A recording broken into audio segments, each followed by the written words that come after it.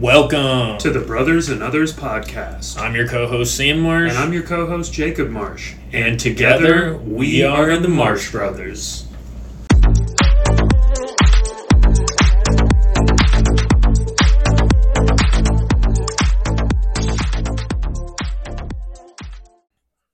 Welcome back to the Brothers and Others podcast. I'm your co-host Sam Marsh. And we are excited to finally be back with everybody. Apologies on our absence. We had some major technical delays. Major. This one was actually recorded all the way back in June, and we're finally able to get it out and published to everybody. So we're really excited. Recently, I know I've been really getting into Arrested Development, kind of late on the train as always when it comes to TV shows, but if anybody hasn't checked it out, highly recommend getting into Arrested Development. It's Larry David, one of the co-creators of Seinfeld. The character George was actually based on him, so I would describe Curb Your Enthusiasm. I always get that and Arrested Development confused. I don't know why, but it's Curb Your Enthusiasm is what I've been watching. And since George was based on him, it's basically like watching a real life George interact with people. So it's really funny. Jake, I know you've been watching a lot of the Apple TV shows recently with the family. Any particular ones stand out that you'd recommend to our audience? Blackbird was really good. Just a crazy true story based on a true story type thing. It's got murder, intrigue, drugs, guns. It's kind of it's like a murder mystery novel wrapped up in a Tom Cruise Mission Impossible type situation, which is, it's just really interesting. And other than that, a little disappointed with the end of Ted Lasso, but I'll get over it. All in all, I would say I've been pleasantly surprised with a lot of the stuff that Apple's come out with recently. And hopefully something new will be coming down the pipe here shortly. I know Record of Ragnarok is supposed to come out with some more episodes from Netflix, not terribly far from now. But I am in the dog days of summer because I can't watch Gemstones until all the episodes are out, because that's how my wife and I like to do the seasons, is just go through them in one straight shot. So super excited for that. Once the season's over, I'll be able to get our fill in. But yeah. And I do hope the Gemstone Season 3 picks up, because I will be honest, it is not hitting as hard as the other seasons. In my personal opinion, I think the biggest reason is that they've spent too much time trying to delve into 10 different plots instead of focusing on maybe one or two. So it just doesn't seem as fleshed out as the other episodes, or as the other seasons, excuse me. And some other exciting news, be on the lookout, as our next podcast after this will revolve around Tiger King and a very special guest. But an even more special guest is the one that we have on this pod, Earnest Patton Jr. Hailing from Southern California, Apple Valley to be exact, circa 1991. Ernest played high school football, college, and even a little bit of semi-pro before hanging the cleats up in 2013. He's now been in Texas for a collective 10 years as of this August. Besides talking with the Marsh Brothers, his other interests include cycling, sports video games, and Mary Jane. Mary Jane! It's one of my favorite Rick James songs. He also loves true crime and shit. We hope you all kick back, relax, and enjoy the pod. It's going to be a great one. As always, any questions, comments, concerns, send us an email or tag us on Twitter. Enjoy!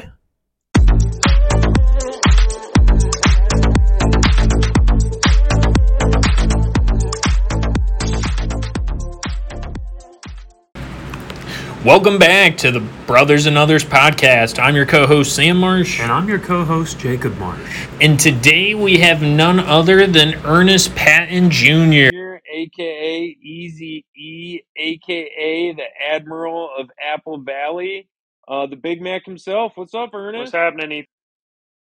What is happening, fellas? I'm super excited to be on, and I wanted to tell you guys that this is episode 17. 17 is my favorite number. So I guess it's just right that I'm on this one. And I'm super pumped. My first appearance on a podcast. So let's get it going. It was meant Let's to be. go. How'd you come about picking 17 as your favorite number? Dude, so it's kind of a funny story, kind of not. But I played t-ball when I was a kid. My team was the Braves, and I was like one of two players who didn't have a number on their like a shirt. Of course, like back then we just had like shirtsies, not real jerseys. And I went up to bat, and the dude yelled down from the press box and asked me what my number was. For some reason, 17 came out of my mouth, and since then I've ran with it. Hell yeah, that's awesome. Mine's 13 and 7. 13 I just picked because I was born in October and I always like Halloween stuff, so since it was like the unlucky number, I was like, "Oh, I'll make it my lucky number." And then 7 because of Mike Vick. Hey, And I I'm can't blame you for that. I'm 13 and 20, but I was actually number 17 my freshman year of high school in water polo EP. Fun fact. That was my number until number 13 became available. So I've always had a soft spot for number. See, I knew we had more of a connection Dude. in somewhere in sports because I surely wasn't playing water polo. I bet you would have been good as hell at water polo, though, man. As, I know you like to get down, get aggressive with people. You would have handled yourself just fine, I'm sure. as long as they would have let me just hold on to the side the whole time.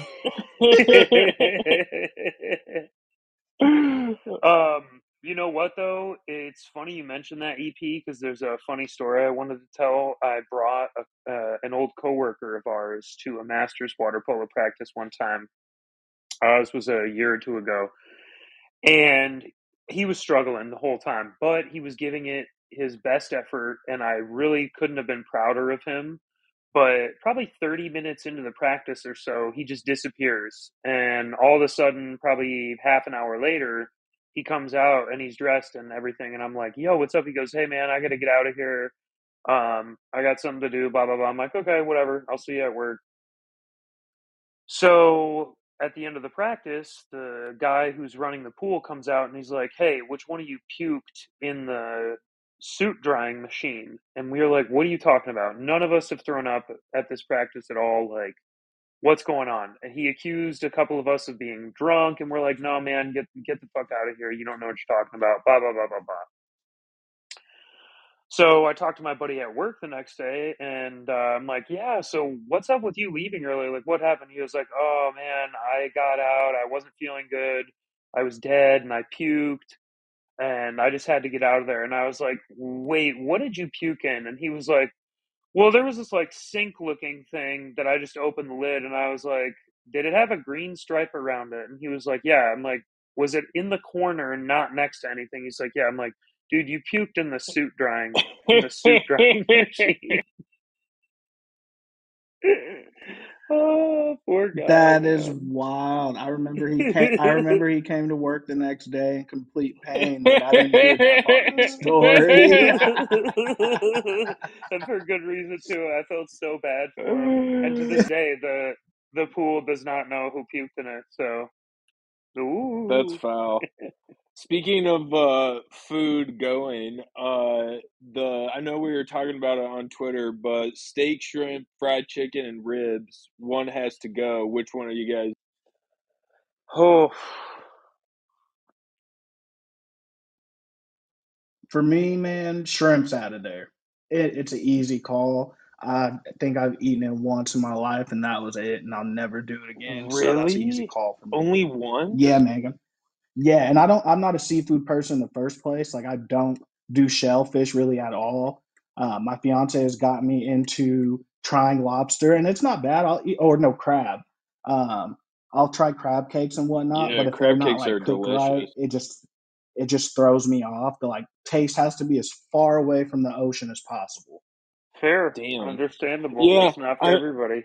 I mean, especially if you don't like fish or any like shellfish to begin with, it's certainly going to be an easy call.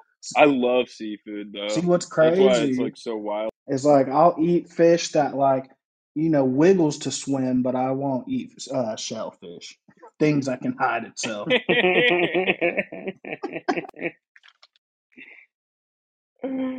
That's fair. For me, I mean, it's definitely and like for when it says fried chicken, we're not talking all chicken, just fried chicken, right? Just fried chicken. Just fried. Okay.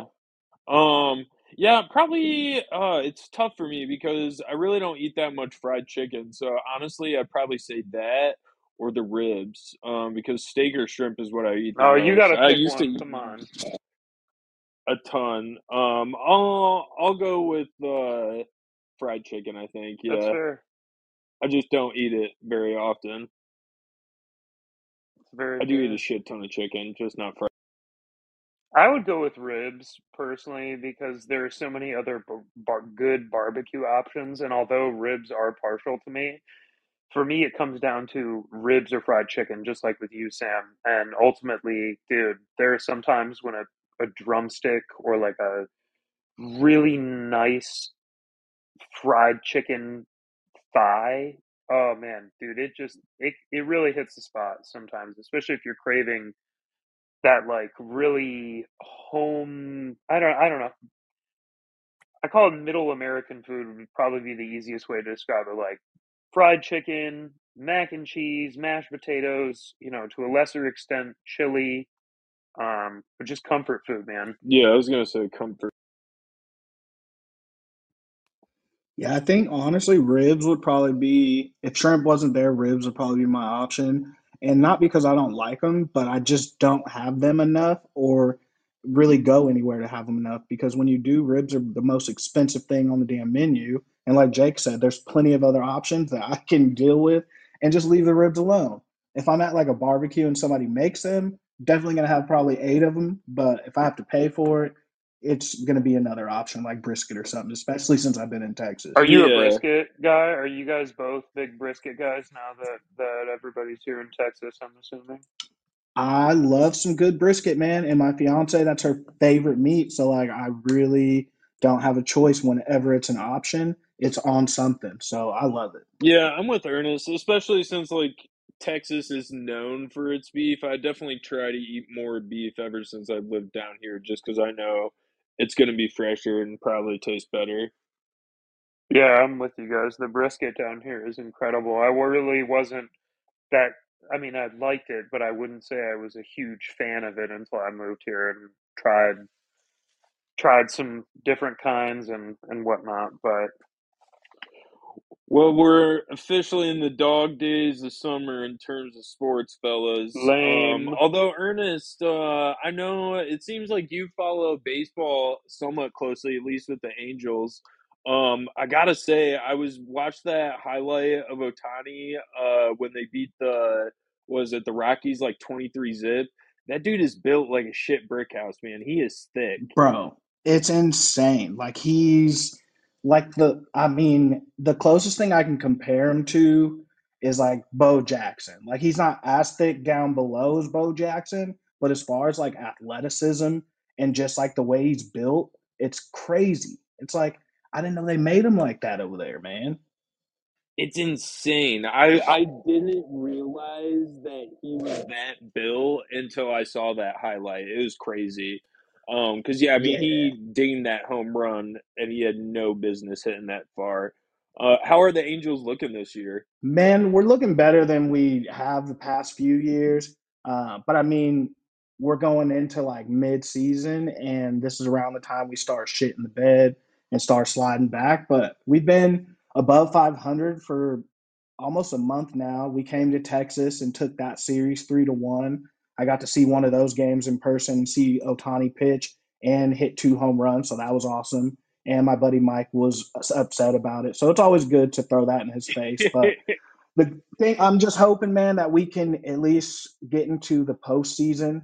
Because at the end of the day, if we don't do anything this postseason, the chances of Otani getting literally $1 billion contract from some other team is pretty much going to happen. Like, we might see the first $1 billion contract in sports given to that man. I'm looking at probably like, I don't know, man, 13 years and $1 billion. Like, very well can happen. He's two players in one. It's insane.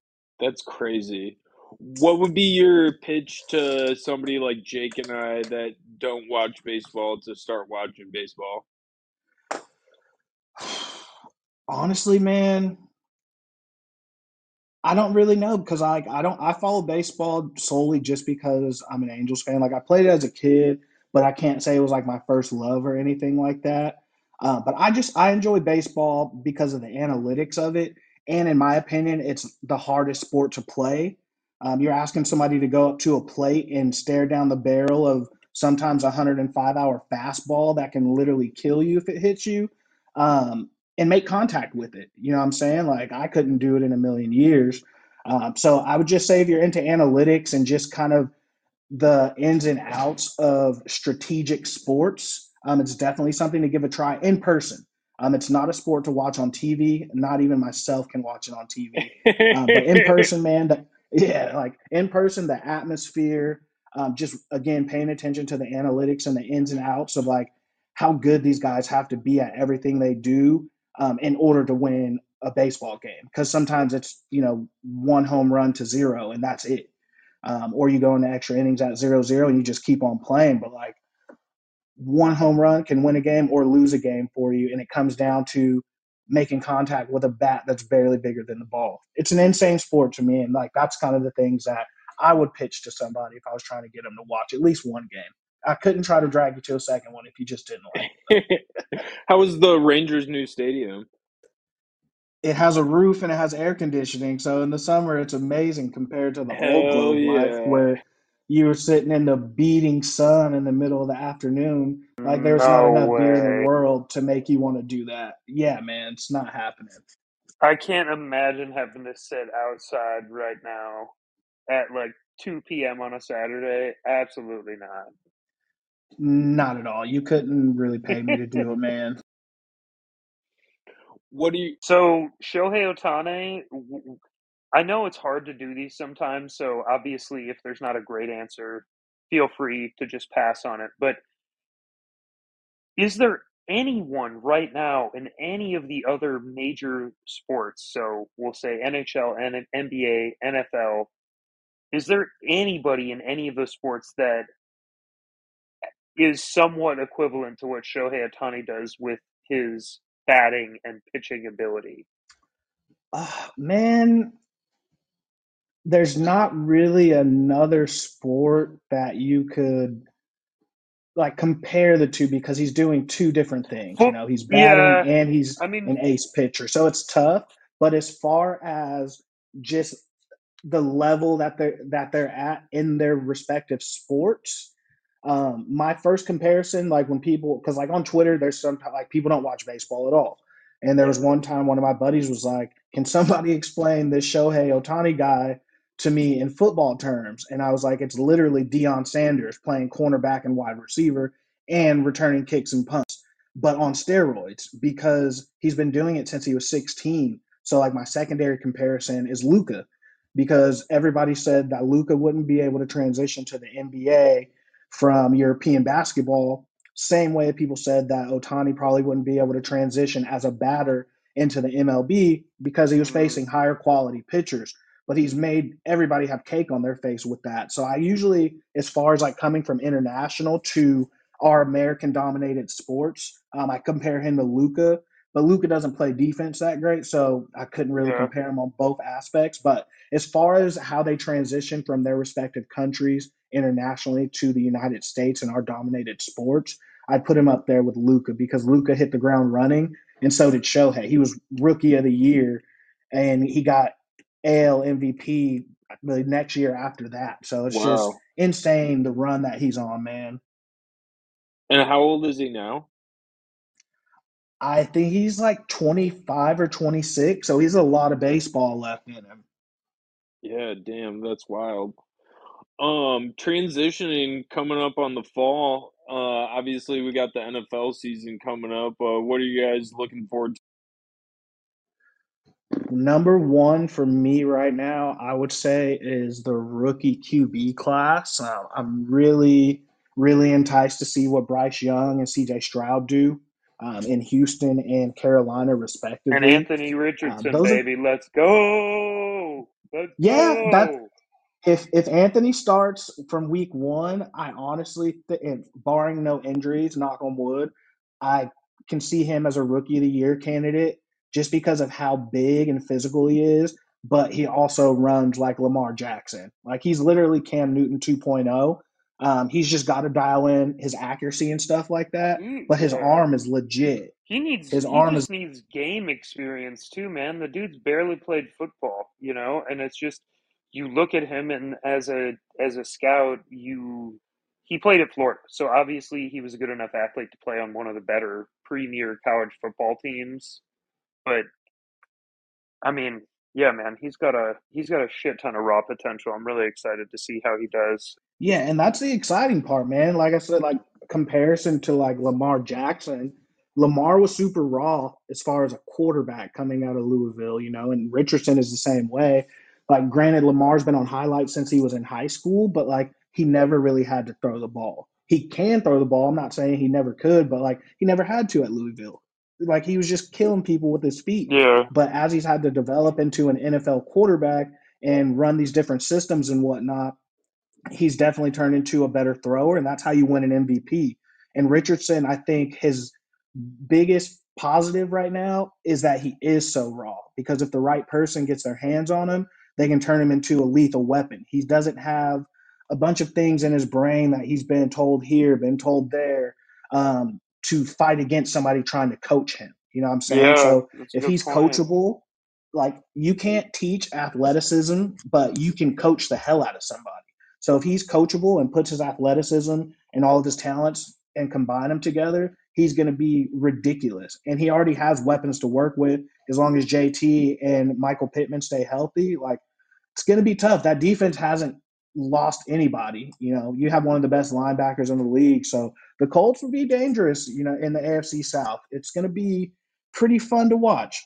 Yeah, I'm super excited. I was thinking about this earlier before about what outside of the Colts, obviously, but your team up in the AFC East, that's probably going to be the toughest division in football this year.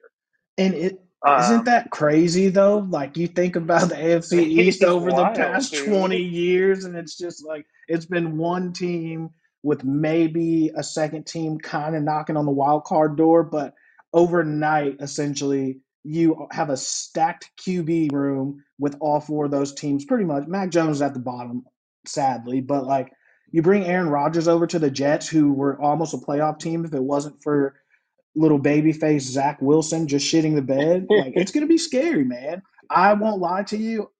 I don't have very much faith in us finishing better than fourth. So we'll put that out there now. Who do you think's going to win that? Who do you have winning that division this year? The Jets, I'm not going to lie to you. That defense is ridiculous. Really? It seems like Stephon Diggs and Josh Allen have a little beef going on. But if the Bills end up getting DeAndre Hopkins, or even the Pats end up getting DeAndre Hopkins, we might give everybody a little bit of trouble. But right now, I think the Jets have the most potential. Everybody's looking at A-Rod like he's washed up or whatever, but he didn't want to be in Green Bay last year, man. He was going through the motions, dude. Like, he still can move around in the pocket. His arm is still ridiculous. He just wants to be somewhere where he knows he can win. He wasn't trying to give effort last year. So I'm excited to see what he does with a lot of young talent around him. And Interesting, because that's what I was going to ask you next, if you thought he was washed up or if he was going to have a comeback year and do really well again. hey, man, that boy's been out there in dark caves doing psychedelics and shit. I don't know what he's going to come back. Look, for all I know, he might have got abducted by aliens and they put him through some experiment or something. But like, I feel like he's going to come back and just give it. If anything, he's going to give it one last full go, and give it his all, because this is definitely a team that, I mean, honestly, with not too much effort, can be a playoff team. Like I said, they were number one in our division for a quarter of the year last year when the Bills were struggling, but they had quarterback issues. You know what I'm saying? Like, you had Zach Wilson, who was losing the locker room, and then you had Mike White, who was balling, but then throwing 4 interceptions after throwing 5 touchdowns a week before. Like, you can't do much with that, dude. But like, their defense only got better. As long as they pay Quinnen Williams, like they haven't lost anything. And I hate to say it, but Gang Green's going to make some noise. Yeah, Do you they're going to think? be a really tough out. Do you guys think that the Jets could even make it all the way to the Super Bowl? No, Yeah, definitely. Ooh, I Absolutely. I can't look. I can't say that because they still have to go through a gauntlet, which is they will probably meet the Bills somewhere along the way in the playoffs. You got to go through Cincy still. We know who the king is in Pat Mahomes. I another sleeper for me coming out of the AFC West is the Chargers because Justin Herbert finally has an OC who played the same position as him, and they're not too far away in age. I think Kellen Moore is going to really help Justin Herbert take the next step, and I think he's going to have a step up, kind of like Joe Burrow did when he was in the playoffs, but then came back the next year and went to the Super Bowl. I'm not saying the Chargers are going to go to the Super Bowl, but I just don't. I think the Jets they might crumble in the playoffs along the way against probably a little more talented team like Cincy or Kansas City. And And also, more experience too. You know that we've talked about, but the yeah, Jets are young, both on offense and defense. They do have some veterans, but Rodgers is like the elder statesman on that team. I just meant like, could they go to the Super Bowl? Yeah, they could. They would need a little bit of luck to break because to your point, Kansas City's way better than they are.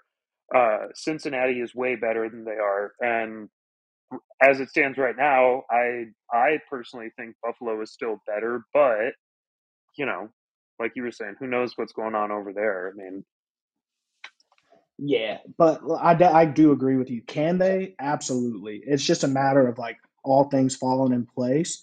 But one thing I'll tell you, dude, is the AFC. I think there's going to be at least two teams in each division in the AFC that's highly competitive the entire year. And I don't think we've seen that hardly ever, probably in our lifetime.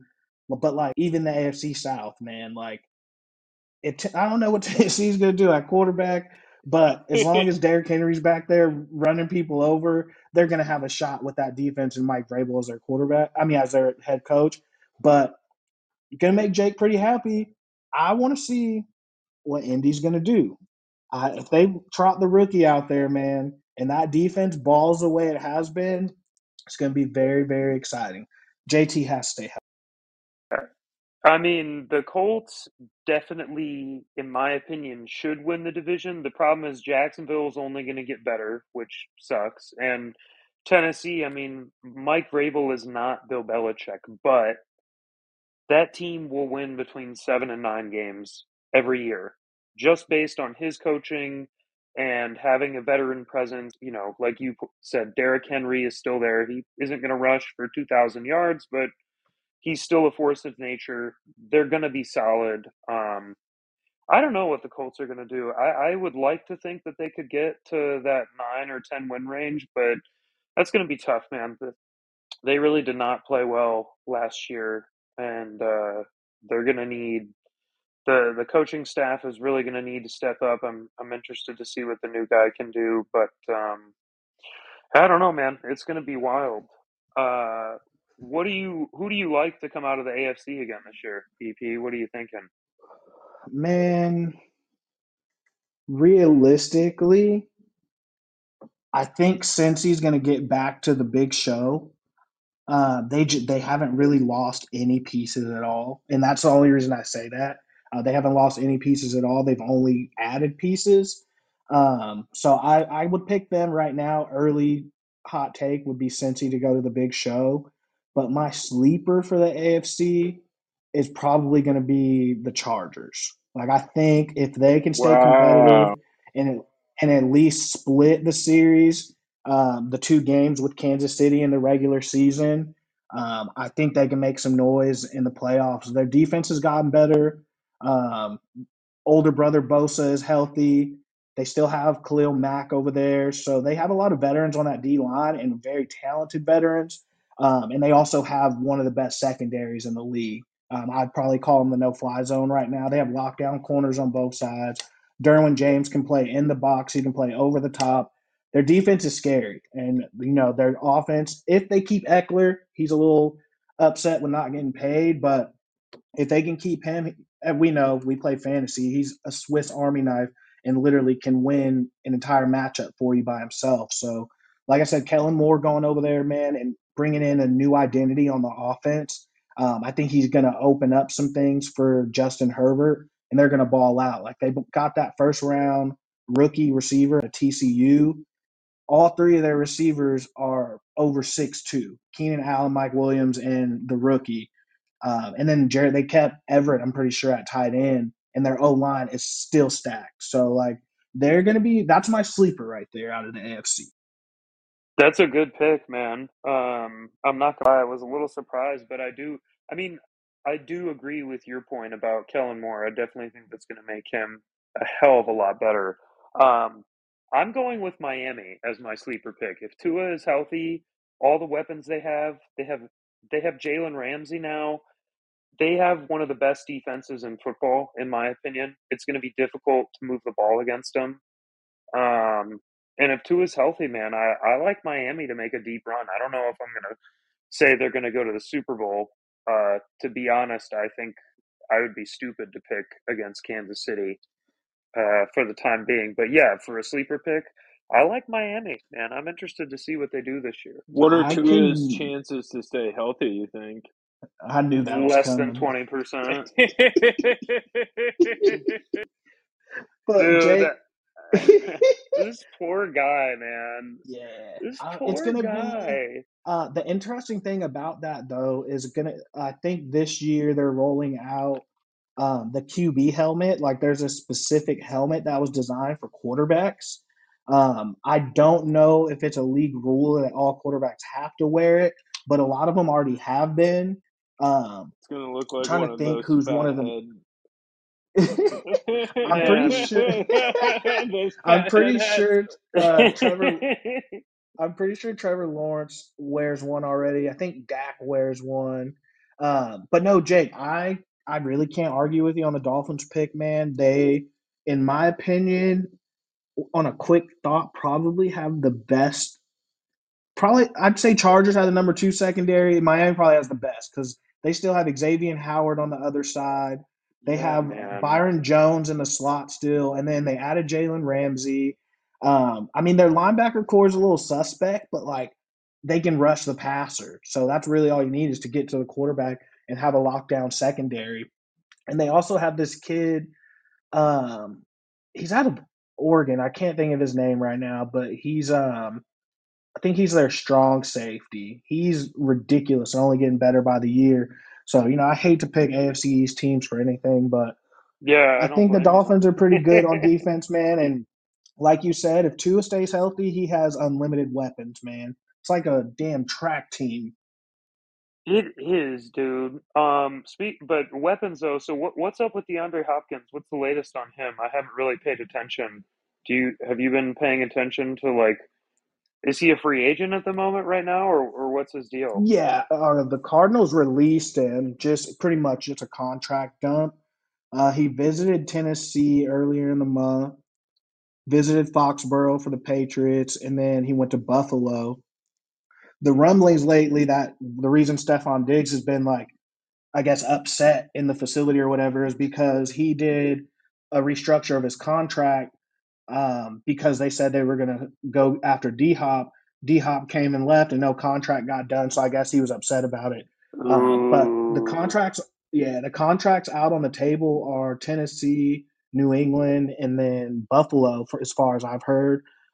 And his agent has said that they're muling over them, but that's all they've really put out there so far. Who's his Hopefully, agent? Is it that Rosenhaus guy? Is that it? I don't think it's Drew. I think it's the other Mike Majalega or something like Oh, that. okay. Damn. But hopefully, he ends up in New Dang. England. That would be great. God, why wouldn't he go to Buffalo? Why wouldn't, or not Buffalo, I mean Baltimore. Why wouldn't Baltimore offer him up money? I don't. The only thing I would say about that is I don't think Baltimore can pay him what he wants because he's going after the same kind of contract that they gave Odell. So it's like you're going to give two receivers the same amount of money that are both north of 30. One of them who you don't know if his knee's going to hold up. That's fair. But at the end of the day, I think it comes down to like affordability as far as like Baltimore reaching out to him to bring him in, because it'd be, I mean, a no brainer in my opinion if they could afford him. You can't have enough weapons, and everybody behind Odell isn't really proven. They got the rookie Zay Flowers in the first round, but again, he has to touch the field first. But yeah, I think Diop, if he was smart, as much as I would love him to be in New England, would go to Buffalo. You know, you have Stephon, and then you have Gabe Davis. So it's like you're not fighting anybody for that second spot, bro. So it's just like you would literally be matched up against probably their second best corner because the number one's going to take Stephon. It's just, it would be unfair in my opinion, but you never know how the NFL goes. Yeah, I'll be real interested to see. That was another team neither of us mentioned. I assume you're not terribly high on Baltimore this year either, then. Not really, man. I know they paid Lamar, but it's just like, if this was Odell 4 years ago, I'd be like, oh shit, they're going to the Super Bowl. But like, it's just the unknowns, man. Like, right as of right now, your number one and number two receivers are somebody again who we don't know if his knee is going to hold up. He's coming off his second ACL in less than the same amount of years, in about a year and a half's time. He hasn't like done anything but run drills in the past 365 days. Your second best receiver you just took in the first round out of Boston College. You have Rashad Bateman, who couldn't stay healthy last year with a foot injury. I mean, you have Mark Andrews, but like Mark Andrews, we saw what he did last year, everything that he could, and like they still couldn't get it done. And then J.K. Dobbins is supposed to be your number one running back, but like he was hurt all last year. So they have a lot of unknowns with people coming back from injuries who we haven't seen play either a full season or even a half a season. And then we have to see what Lamar is going to look like and see how healthy he is, because we all saw, especially because I had him as my QB in fantasy in the league you guys were in with me, and we see how that worked out for me. He just wasn't himself. So even their QB, we have to see him back on the field and see how healthy he is, because he can say all offseason that he's 100%, but it doesn't mean anything until he's back on the field and starts cutting around, because that wasn't a light knee injury he went through, and that's why they shut him down last year. Yeah, well, I mean, it makes sense, and I'm right there with you. I'm intrigued to see how he does. I obviously want him to do really well. And yeah, I mean, to your point, the first few weeks of the fantasy season, he was just absolutely killing it. And then, just kind of middle of the road.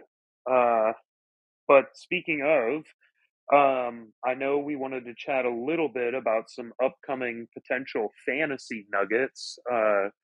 What are some who are some people that you're targeting, at least just looking at, that people might not be expecting? Either they're in a new situation or upgraded from they stayed in the same spot, but kind of maybe upgraded with someone leaving, or, anybody that you just kind of got your eye on. What are you thinking for fantasy?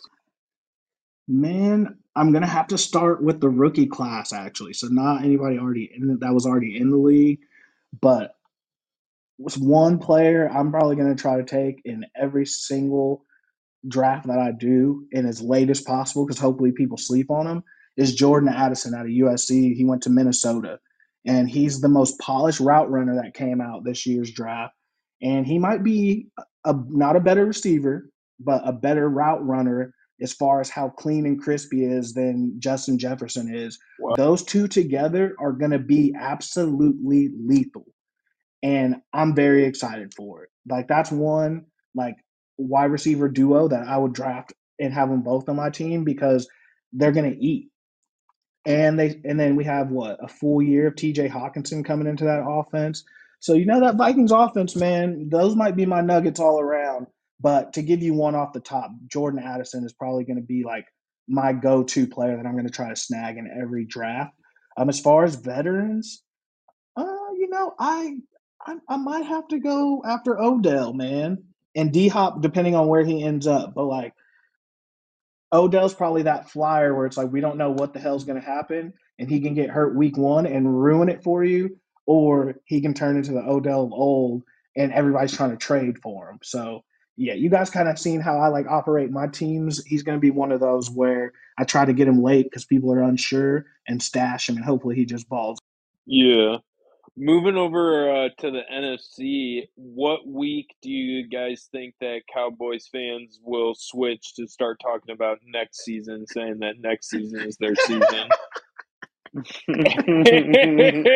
Oh, and I know all the homies are going to listen to this, but man, I'm gonna give it like I don't know, week 7, week 7.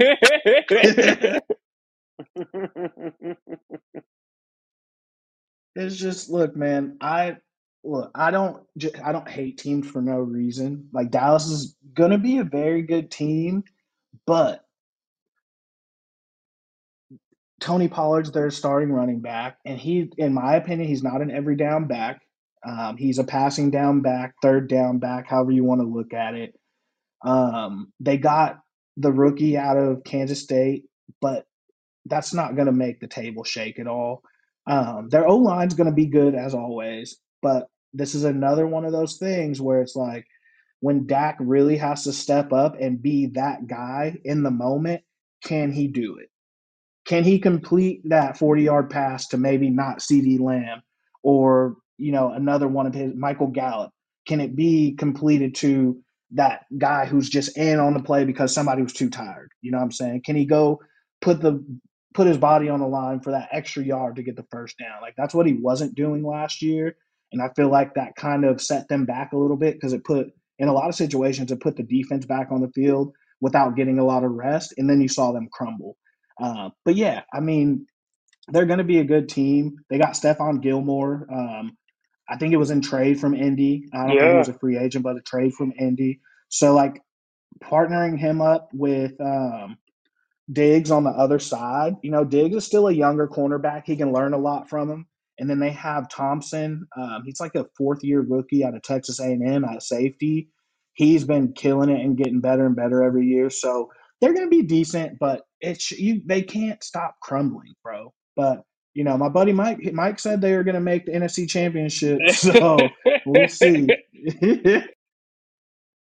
Do you think the Eagles have the best shot at running it back, or who do you like coming out? Eagles in the NFC have the best shot at running it back, 1,000%. Nobody has gotten better. Their biggest challenge is going to be San Francisco again. As long as they have a healthy quarterback. They sent Jimmy packing. They say Brock Purdy's going to be ready to go week 1, but they brought Sam Darnold in, and then they have Trey Lance still over there, who was the number 3 overall pick just 2 years ago, and it's like people already forgot that. So we might see how he developed and see if he creeps back up and maybe takes the job from Purdy. Or maybe Sam Darnold turns into who he was supposed to be coming out of USC 5 years ago, and he ends up being the guy. But San Francisco's only problem is quarterback. You can't look at any other part of their roster and find a weakness at all. Kind of the same with Philly, man. Like they don't have weaknesses, and they literally have probably, in my opinion, a top 5 quarterback in the league currently. So yeah, Philly's probably my best to come out, and their biggest challenger is going to be San Francisco in the NFC. Any other dark horse picks that you think could make noise? In the NFC, Detroit, baby. hey, you can't take that from me, man. Detroit, look, Detroit, Rock City, damn it, Coney Island, all that. I need the parade because I'm going to Detroit for the parade if Let's they happen go, to win a Super baby. Bowl, and I'm smashing Coney dogs during the parade. Look, that man Campbell has those boys fired up, ready to play. My fiance loves Dan Campbell. That's her favorite coach in the NFL because we watch Hard Knocks. And like Dan Campbell, he's a good dude. And like he has a lot of youngsters up there. But Jared Goff, he's a veteran quarterback now. And Jared Goff doesn't suck. He's a very good quarterback. He just needed to be in the right situation and need weapons around him and help. Their O line is good. I mean, Amon-Ra St. Brown is, in my opinion, a top 15 receiver in the league. And it's not just because he's out of USC.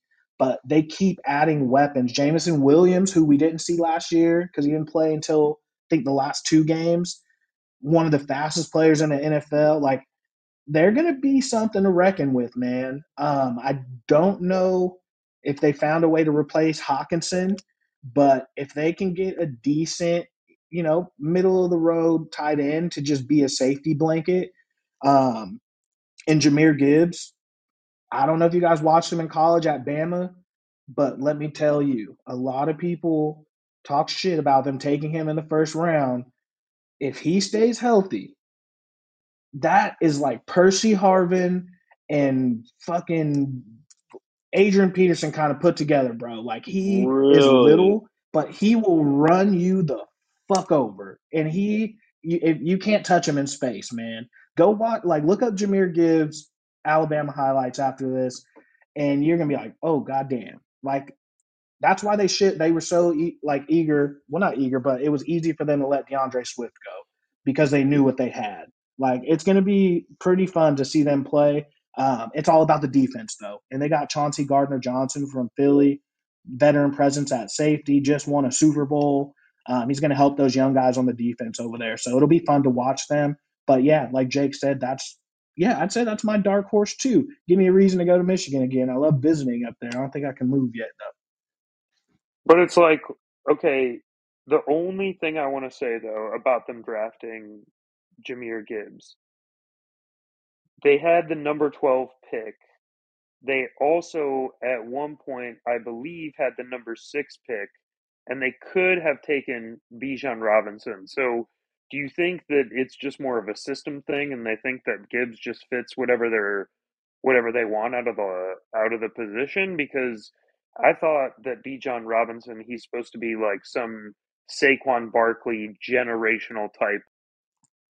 100%. He is. Like, he's probably the best running back prospect we've seen since Adrian Peterson, in my opinion.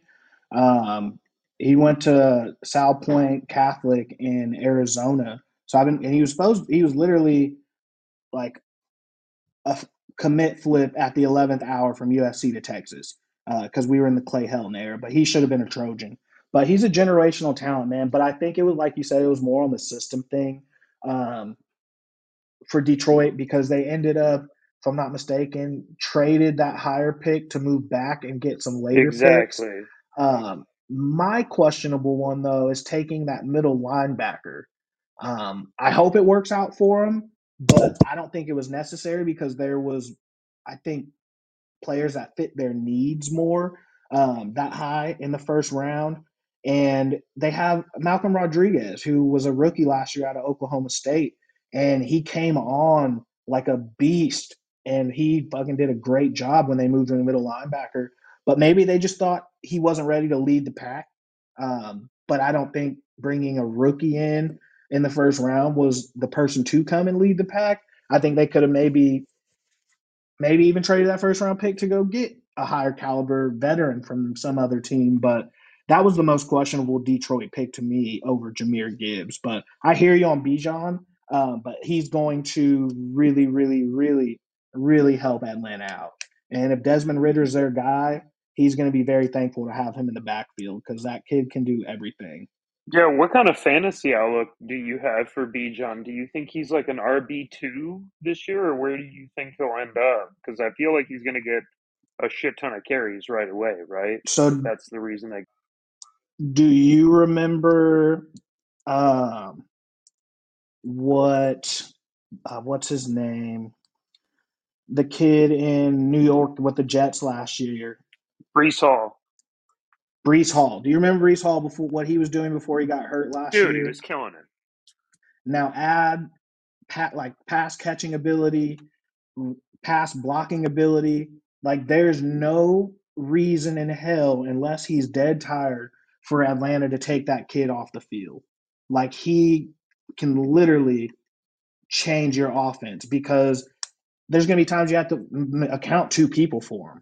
Like, legit, you're going to have 2 people on him because no linebacker is going to be able to hang with him in space. You're going to have to bring either a hybrid safety down or something. You're going to have to stack the box against him because he can run inside and outside the tackle.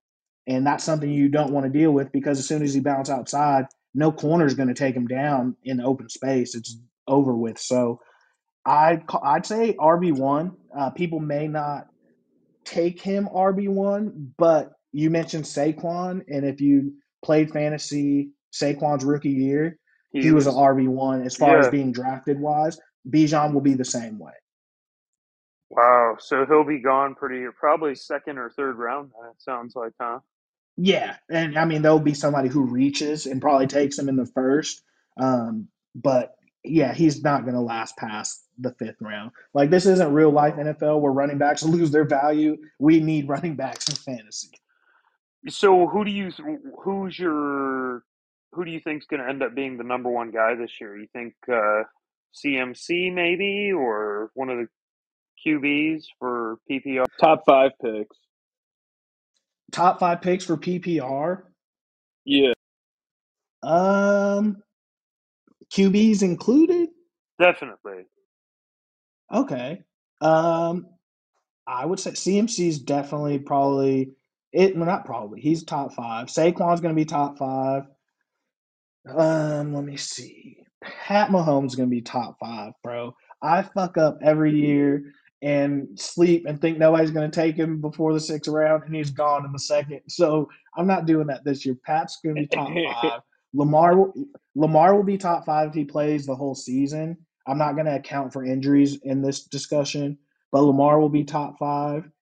And I would say, man, honestly, Debo will probably be top 5. Wow. Okay. You think they'll get him more involved again this year, huh?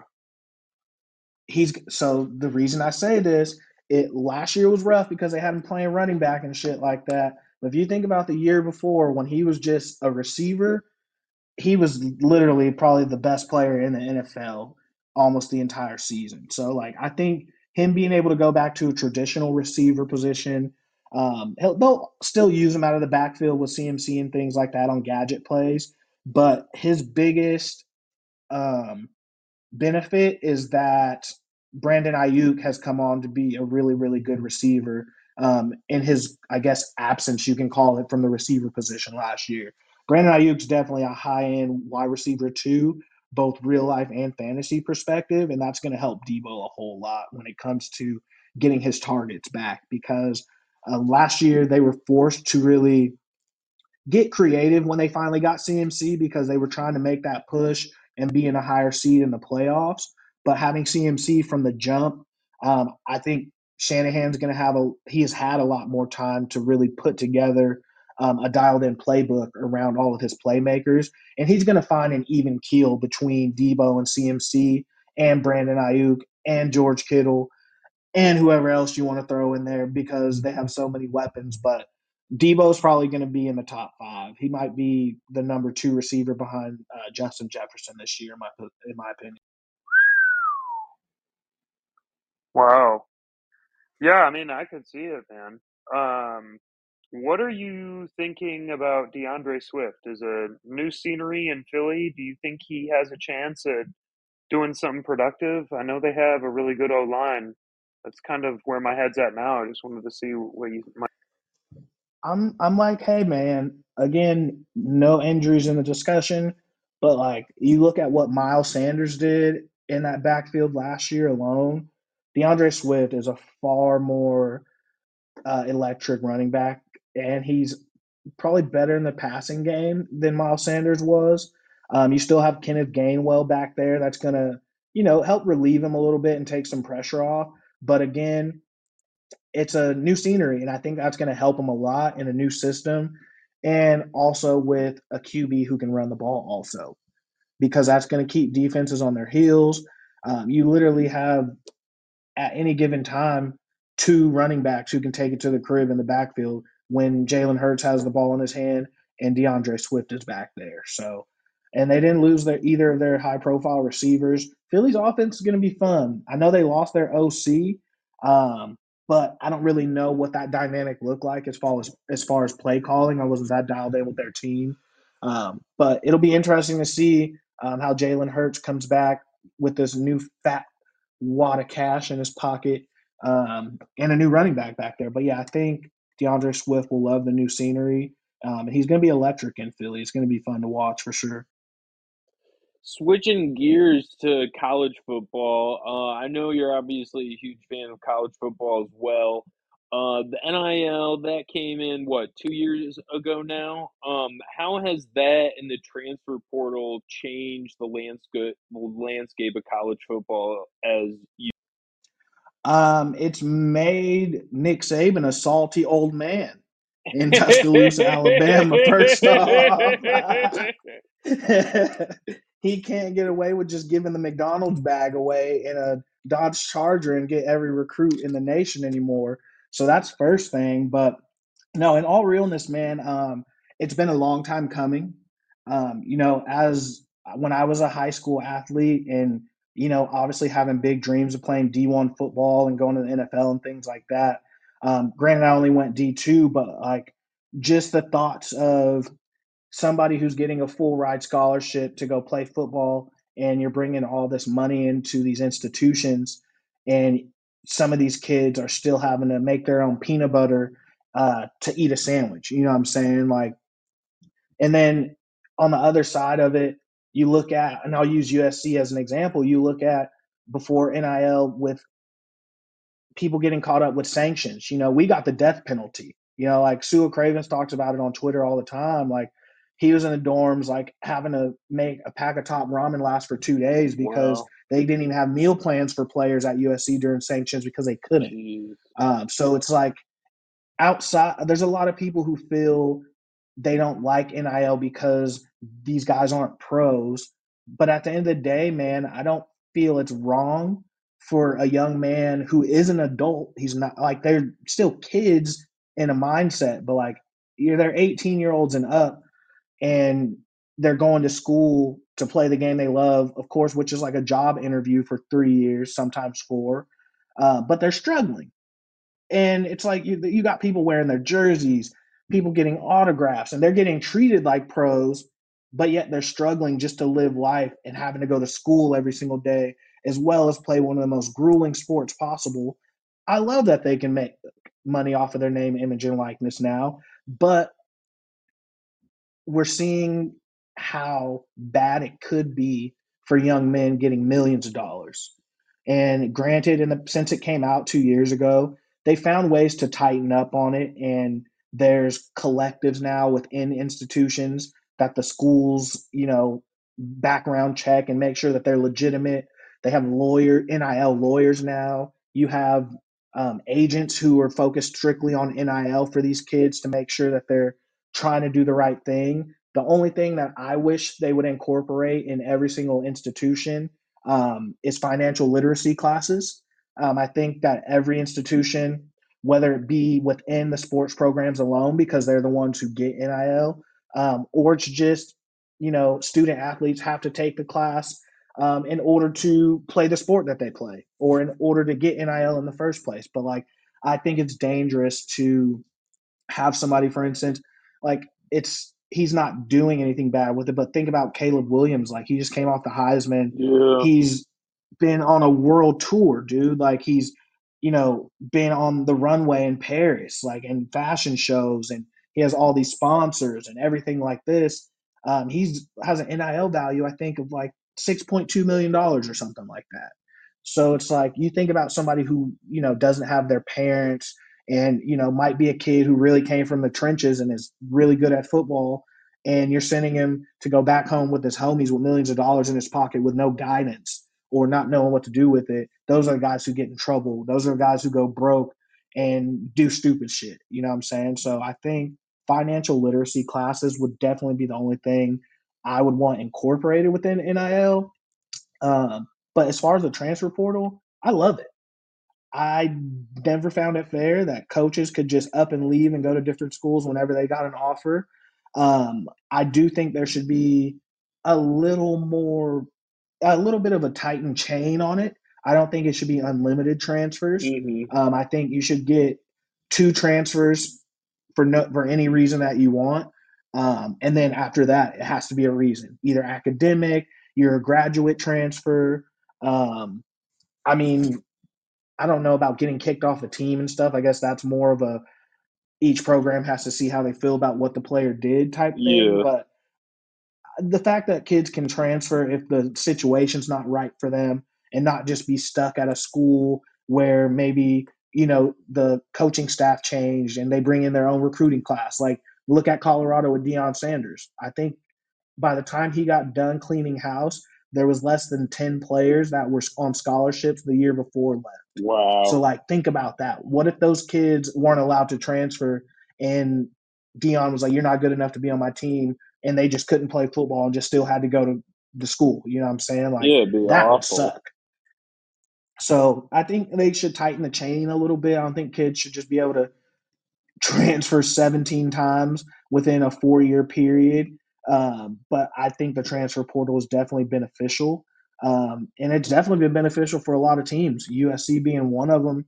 I mean, a lot of teams are taking advantage of it, but at the same time, a lot of teams have natural benefits. Like, no matter how many boosters are putting money in, if somebody was like, "Hey, we'll give you $2 million to come play at the University of Idaho," honestly, I don't want to be a vandal, not even for $2 million, especially if I'm trying to go to the NFL. So there's Power Five teams, in the big time conferences do have the upper hand. But I also think the players who are talented enough to go to P5 aren't being recruited by G5 schools. So I guess that's the difference there. But you're always going to have unfairness that people look at.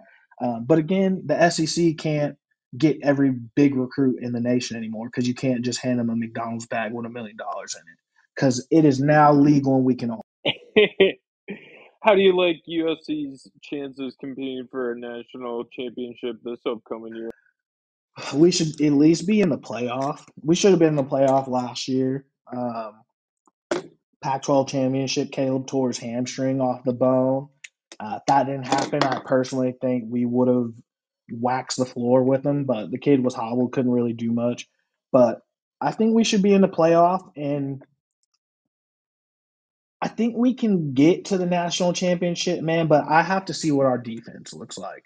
Like, you guys follow me on Twitter, like, all last year, all I complained about was our defense. We've gotten some good, talented kids that are either coming in this year or were maybe freshmen last year, and then we got some high-profile transfers as well, like Bear Alexander on the D line, Anthony Lucas from Texas A&M on the D line, some good linebacker transfers and stuff. So if the defense comes together, man, we can definitely compete for a national championship because our offense is probably top two and probably not two in the nation.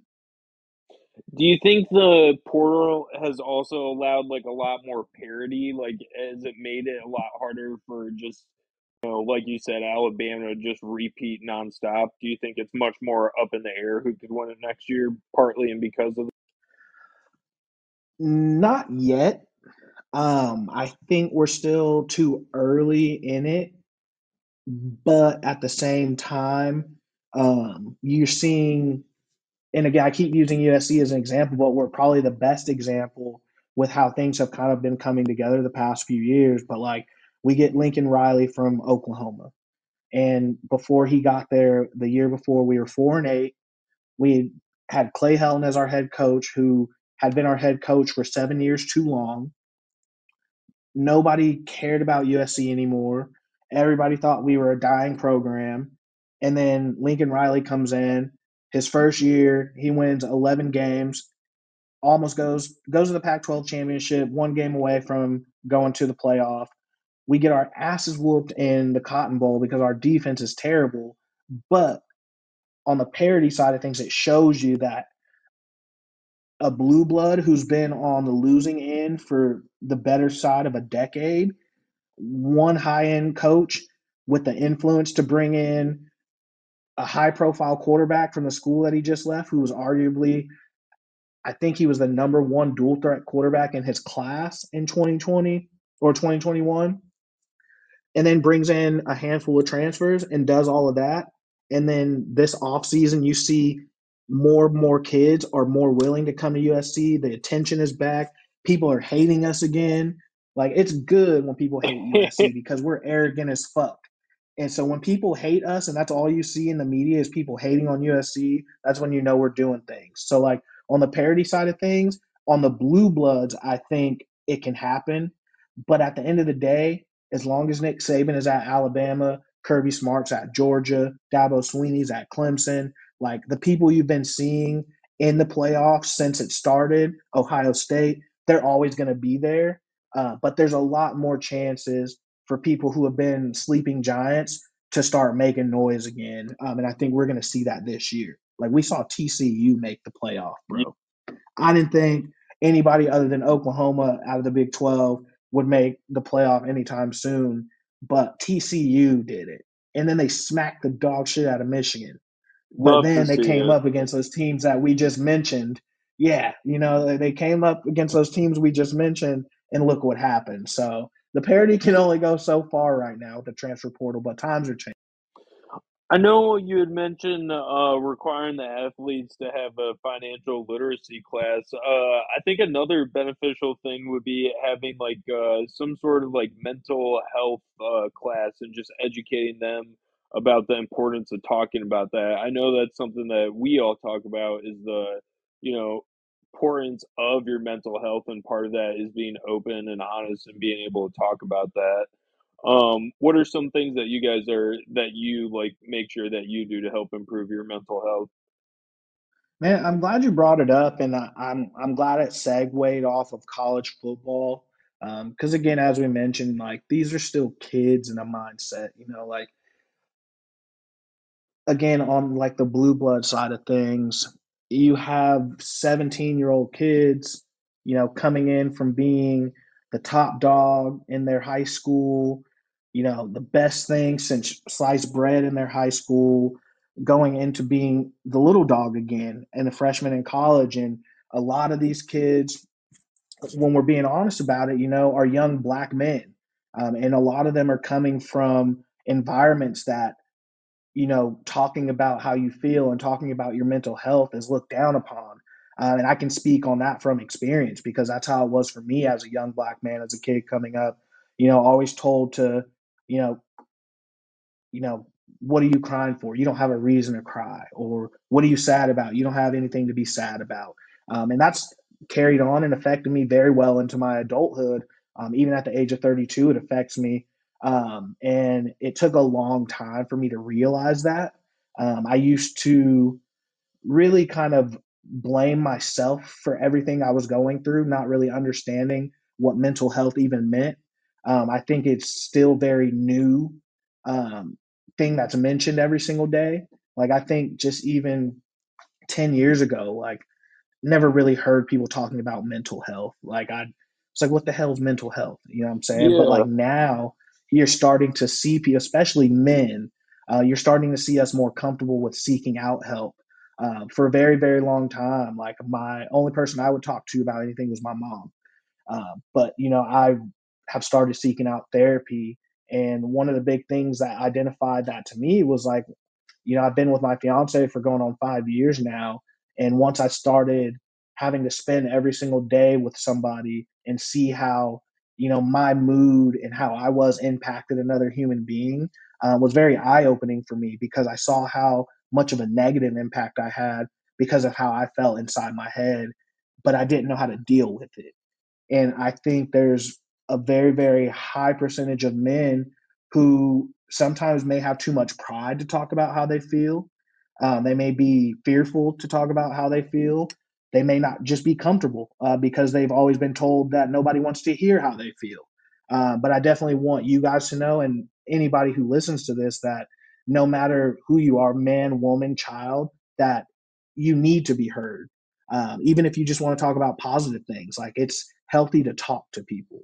And that's one thing I've really realized, that, holding shit inside, even if it's celebrations, like if you're happy about something, call somebody and tell them, you know what I'm saying? Because the person on the other side of that phone, they may be going through something bad, and you telling them good news may help them and re-energize them, give them motivation to, keep pushing, you know what I'm saying? And how we don't we've never really had a stigma of talking to our friends.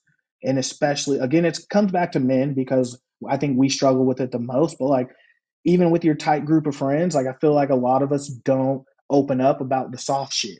Like, that's why I call it the soft shit. Like, we Yeah, talk about sports, we talk about work, we talk about this and that. But it's like, damn, man, how's your family doing? You know, even if you don't know their family. But like, I don't ask people that enough. Like, but I have a buddy, his dad, every time I talk to him, he asks me, how's my family doing? He's never met him.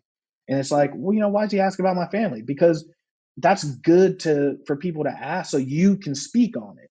Because, even if like maybe a family member's going through something and you weren't comfortable to talk to somebody about it and let them know how you're feeling, that person asking you how your family's doing might trigger you to talk about it, and it may make you feel better. And you may be like, oh, damn, this is somebody who maybe I can reach out to and talk to and just vent. I don't think there's enough avenues for us to really um, explore different ways to better our mental health. Um, and I think that the more we talk about it, the more that people will get comfortable with it. And I think the more we talk about it within close spaces, the more people will start doing it, because you can preach it on social media and make TikToks and all of this. But until people like us, the three of us, start talking to our close friends and seeing how they're doing and making them open up and talk to see, how comfortable they are with it, we won't really get anywhere. Because I think the biggest thing, again, speaking from experience, we don't want to listen to people that we don't know. And I was really hard headed about that for the longest time until I started doing therapy. And I'm like, oh shit, like, they ask the right probing questions. Like, they know how to unlock certain things for me to just diarrhea at the mouth about all the shit that's been bottled up. And then next thing I know, I'm like, damn, it's like a weight came off my shoulders. So, like, I would say if you're not comfortable with seeking professional therapy, just start getting comfortable with talking to people you trust. I don't trust very many people, and that's why I always only talk to my mom for the longest. But like, even you guys, like Sam and Jake, like, you guys became really close friends with me, mostly because we were trapped inside that damn office at R2 for so long because we couldn't work remote. Dude, But like, yeah, you man. guys became you guys became really close to me because you guys asked things like that. Like, you guys gave a damn enough to ask, like, how things were at home, or like, how's the girlfriend, like little things like that. And I don't think that happens enough. And the more we do it again in our close spaces, the more we'll make the people close to us comfortable. And then instead of it being a pass the fuck buck, it'll be like paying it forward with mental health positivity. yeah, it's beautifully put, man. Honestly, couldn't have said it better. And like you said, I mean, part of it is that we're social creatures, so a lot of it is just talking about it, and you got to take that one step forward. Because it's not only about you talking about it, but maybe that one person that needs to hear it. Yeah, Yeah, I mean, 100%. you nailed everything, EP, and really the only thing I would just add to, just to speak a little bit more on speaking with someone, sometimes when you verbalize something, a situation that happened, you gain more understanding on why that situation went down the way it did. And that, for me, that perspective that you get from being able to verbalize everything that's going on, you, at least for me, I just always come away, not only do I feel like there's a weight off my chest, like you were saying, but I come away with recognizing, okay, well, I didn't actually remember it 100% the way it happened because my emotions were just running so high at the moment and I didn't really know exactly what was going on. But by replaying the incident out loud, I'm thinking, oh shit, that's exactly why it happened that way. And it's almost like I'm answering my own question by being able to talk about it out loud. And man, I really find that super valuable, and even if you're just doing it with friends too, like, how many times have you been hanging out with your boys and you'll say something and everybody kind of gives you that side eye look like, I think you're the asshole in this situation, Yeah, definitely understand that. And it's, I like the way you put that. It's kind of like the looking in the mirror type thing, but it's verbalizing it. Hearing it out loud is different than running it through your head. Because when you run it through your head, like it can just turn into a million different things. But when you say something out loud or you write something down, it's, in my opinion, then real. And like you said, you can address it at that point. And I kind of look at it as like a instant modification equals instant gratification. Like you can't change something until you act on it. And the first part of acting on something is speaking on it. So like you said, verbalize it and kind of understand why it happened, and then take your action to change it if it needs to be changed. But yeah, like mental space, man, it's just there's so many different things that go into it. And like one like big stigma that started some years ago that I saw drastically change, especially in the small area I'm from, was just like physical fitness, like everybody wanting to be in the gym. And like when that trend first started, like a lot of people would talk shit like, oh, you're just going to the gym for this or that. But it's like, why were we mad that people were wanting to go to the gym? But then as years go by, it's like that's when then mental health starts getting talked by more. And it's like physical fitness plays a big part in mental health. And that's one thing that I have to start working on again myself, because I put on a lot of weight and majority of it was from my mental health. And it's like figuring out how those two things work together was insane. And I'm just like, holy shit. Like I'm understanding why things are happening certain ways based off of just where my mental health is. And I didn't want to keep letting it slip, because I felt myself and saw myself turning into a person I didn't want to be. But it's not an overnight battle. And I again, anybody listening to this, I don't want people to get the wrong idea that just going to therapy is going to solve your issues. Talking to your friends is going to solve your issues. Like for a lot of people, it's a lifelong battle. For me, it's been a lifelong battle, and I'm just now starting to understand what my battles are. Um, but I'm also starting to find comfortability in trying to help other people, even though I need a ton of help my damn self. But I also know how it feels to not have anybody to talk to. So I don't want to make myself unavailable to people who are in the position I used to be. I'm glad you mentioned the physical part because that's something that I discovered like personally when I started doing yoga, and that helped my back and just how much better I felt on a day-to-day basis. And just recognizing like how much of your physical health also plays into that mental health. It's really wild. Like you said, exercise, but also your diet, your sleeping patterns. Even something as small as like I've grinded my teeth my entire life and I never got a night guard. Like I had a night guard off and on, but usually I'd stop using it. But I started using one again, and it's amazing how something small like that makes me feel so much better during the day and waking up. 100%. Like it'll be toward the end about my word of the week, but we'll circle back to kind of that example that you just gave us, with my.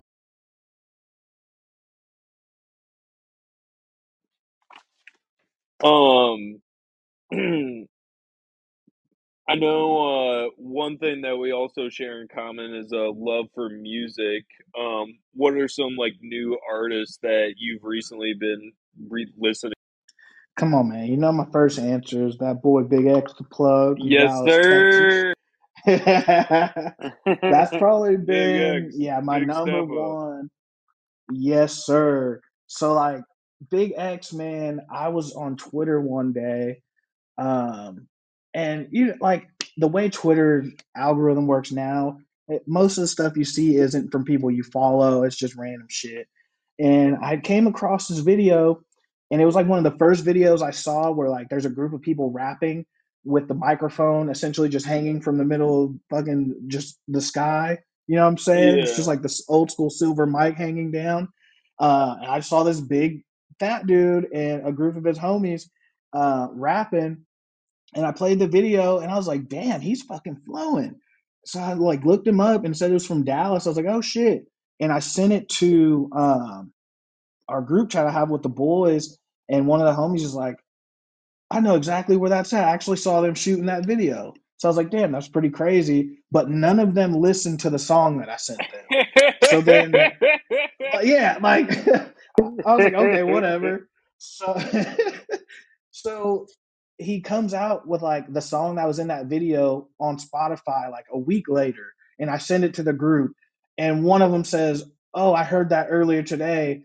Um, that's this dude. He's from Dallas, blah blah." I'm like, don't try to explain who he is to me. I sent this video a week ago to you motherfuckers, okay? But yeah, big extra plug, man. I actually saw him with Key Glock in April. Key Glock is Young Dolph's cousin, RP Young Dolph. I saw them together in April um, at Southside Ballroom. Super dope, man. Like I love On live Botham concerts. Jean Granted, Boulevard? yeah, on Botham Jean Boulevard. Yeah. I love live concerts. I haven't been to a ton, mostly because I was just too broke to ever afford them when I was younger. But now that I can afford to go to them, like I've tried to find when like people I really would love to see live come to Dallas because everybody comes to Dallas, man. If anybody Yeah. has a tour, Dallas is a stop. Um, but I mentioned Key Glock. He's not relatively new, but he's definitely on the rise right now, especially since Dolph passed. He's kind of taken over that number one spot out of Memphis. Another one is Big Moochie Grape. He's a part of PRE, which was Young Dolph's label. He's from Memphis also. And then, man, I'd probably say those are the ones I listen to the most. I'm kind of excited to see what that Mexican OT guy out of Houston starts putting out.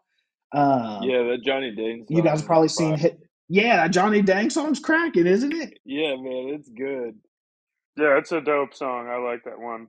And the But way yeah, he rolls his R's, I don't know how to describe it, but it's yeah, just bro. I don't know, It's it's weird. It's funny though. That's intoxicating. I like it. that's that South Texas right there, man.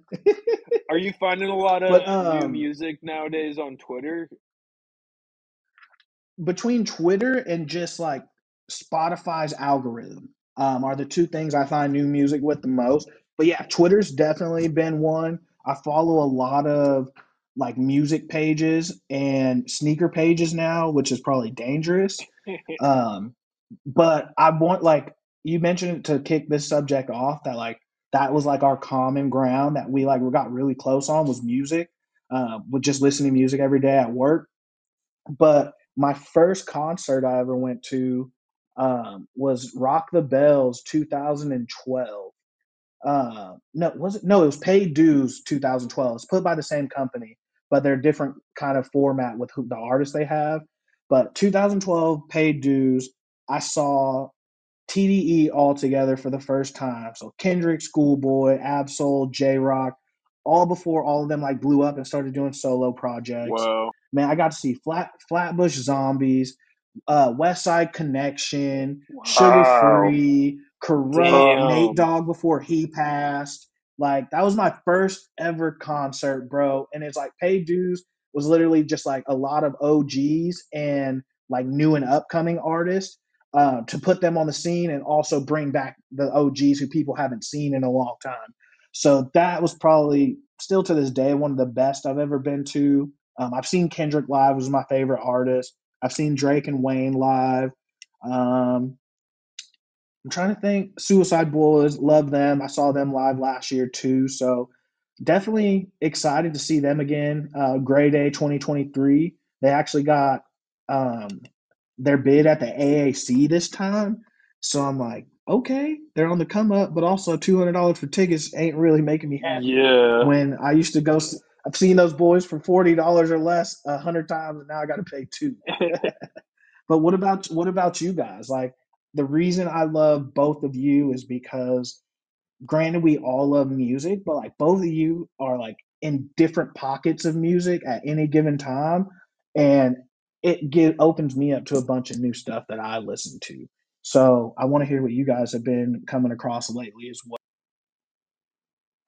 Um well, to be honest with you, I went to this candlelight concert with my wife for her birthday last week, and it was a string quartet. And when we went there, we thought it was from the Beach Boys to the Beatles. So that's what I went in.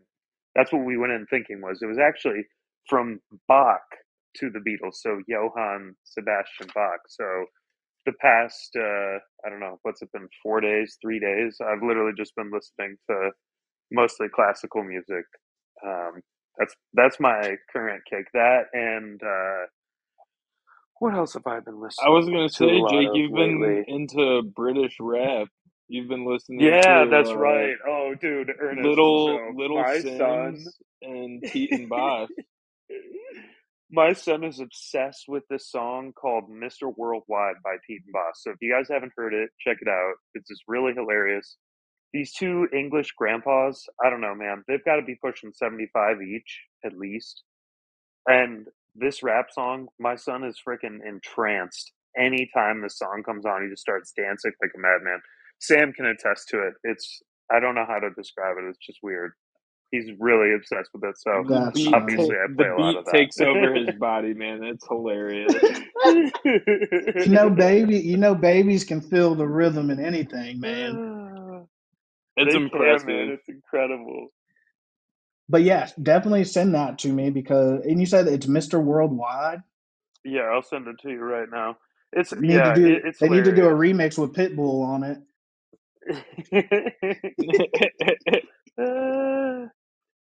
And then Little Sims is the other one that Jake showed me that was pretty good too. Little Yeah, I Sims. found. Yeah, I forgot where I found that one. Probably just trolling through similar artists. I don't, it's like the Spotify algorithm. If you see one song that you like, or add it to whatever. Where is it? Okay, that's the other one. All right, I'm sending both of them right now. All right, done.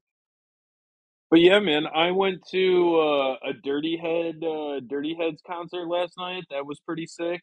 I really only knew like their hits beforehand, but I mean, it's all Sublime and stuff, so it's good music. It's always a good time. I love live music and live shows.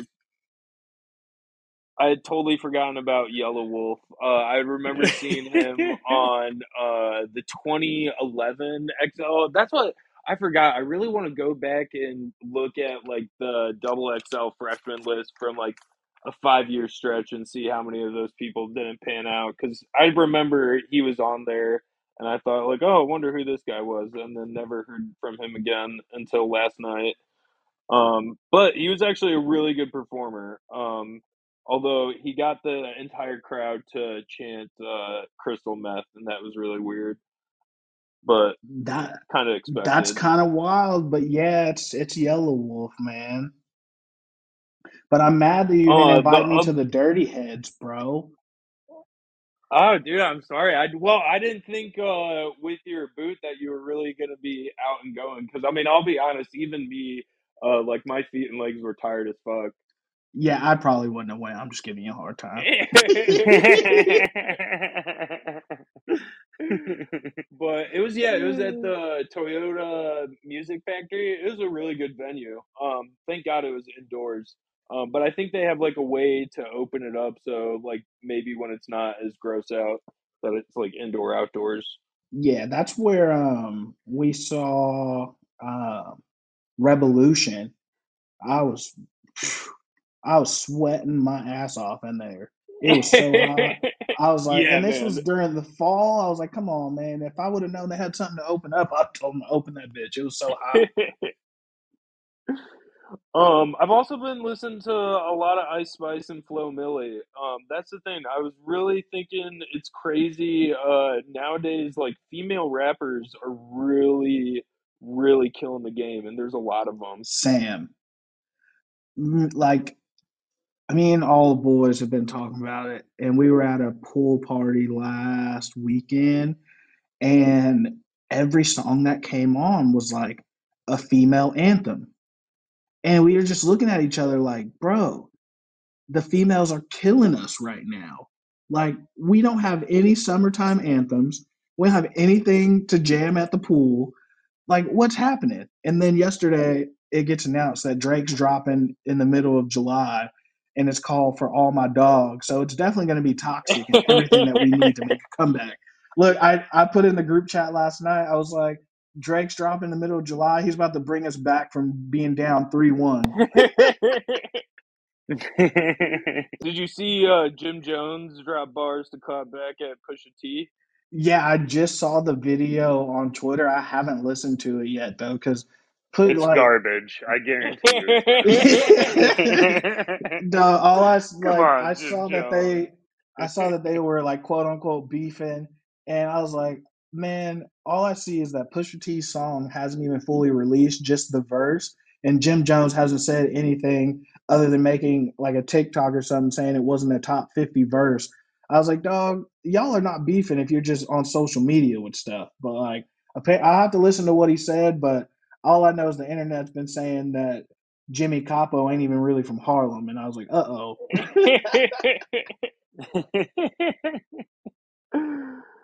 The other band I got introduced to by my girlfriend is Mo. They're kind of like a jam band, kind of like Grateful Fish-esque. Dead. Yeah, Fish. I'll send you some of their songs, but we went to a live show of theirs, and once again, probably nothing I would have like started listening to on my own, but it was really, really good live. So yeah, I'll send you some of that, and then obviously, like you said, Big X. I've been listening to a lot of him. Yeah, man, I play his album probably every single day, and then my Spotify playlist has almost all his songs on there. So definitely like my top played artist right now. And then like I said, Key Glock, and then Big Moochie Grape. I'm waiting for more to drop from him, but Memphis is on the rise right now. I'd say Atlanta and Memphis are probably putting out the most consistent music right now, and then Big X is holding it down pretty much by himself with Texas. Sam, what's that Ocean Spray song you were playing at work a lot recently? That one was pretty good. Oh, that's by Moneybag. Yeah. Ocean Spray, Ocean Spray. Ocean Spray.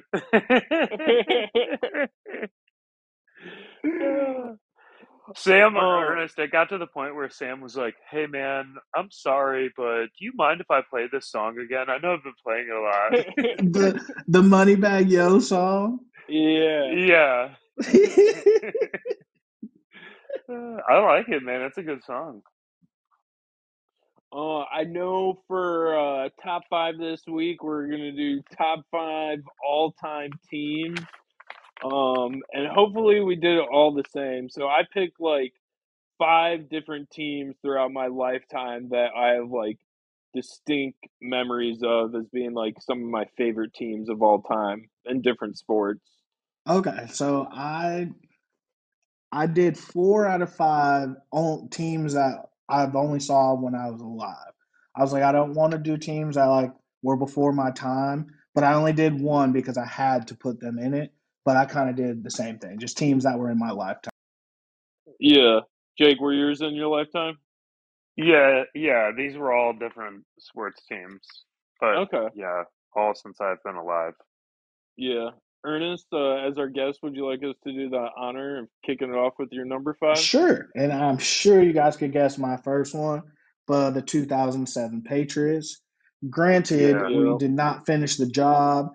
You can't really sleep on 16 wins in the regular season and going 17-1. I mean, we didn't, like I said, didn't get the job done. But at the end of the day, you got to give hats off to the Giants because they played a hell of a game and ended up getting us at the end.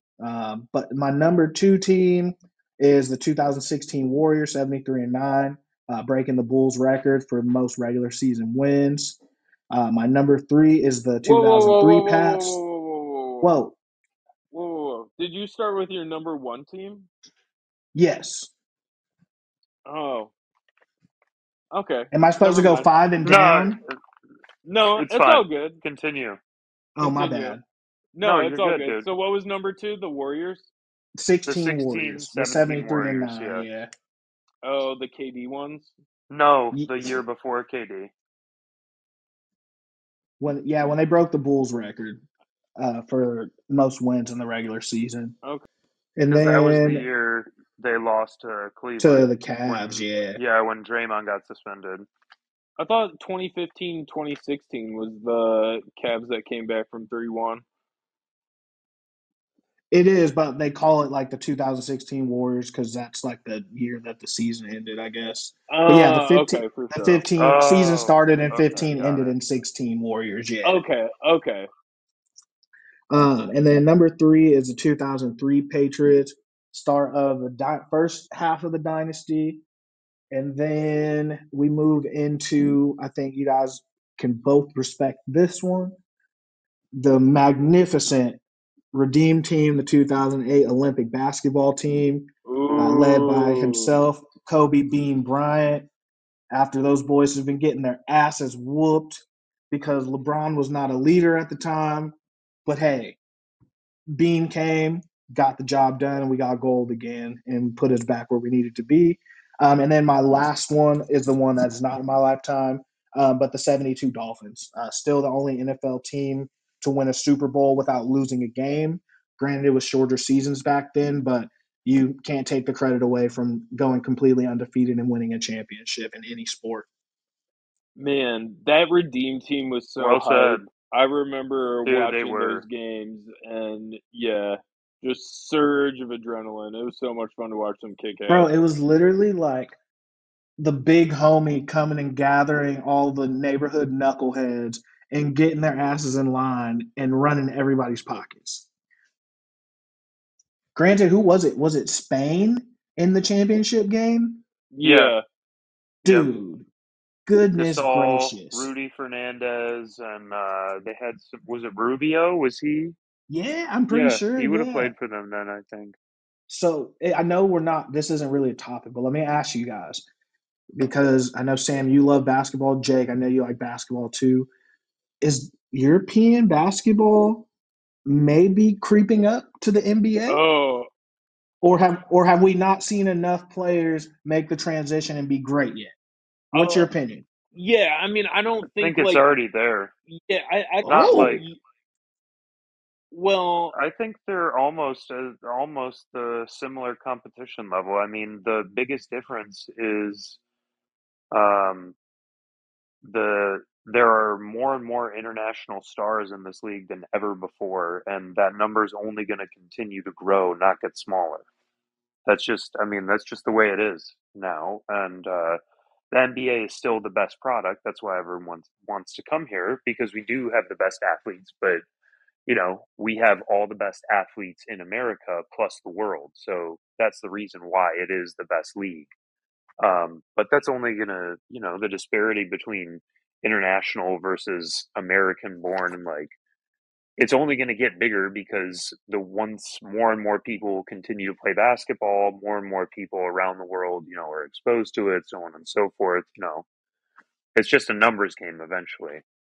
yeah. I And the reason I disagree. asked, oh, I before you go, Sam, disagree. the reason Oh, I okay. asked, the reason I asked this was because I don't know if you guys saw the preliminary roster for the FIBA World Cup, but I think it dropped today, and everybody on Twitter is just like, we're about to get waxed. Like, there's like, because back in the day, we could put not even our best out there and go win a gold. But Yeah, everybody's saying like we can't do that anymore, and we don't have any veteran players on it. Like, I we don't have any guards. Like, I think Jalen Brunson and um I can't even think who the other person is. Our 2 point guards, and it's like we don't have any of the high profile players on the roster. And most of the players on the FIBA roster end up going to be on the Olympic roster. So that's why I asked. I'm just like, can we not just go into these international tournaments and compete anymore? We have to have all of our top players. Yeah. And then okay. I mean, I'm glad you clarified because at first I thought you meant like European professional basketball compared to the NBA, and I was like, no, that's definitely not on the same level. But in terms of like national play, yeah, I think you're right. I mean, I think obviously countries like France, even Canada, the U.S. is gonna struggle to compete, especially just because those countries. three-peat.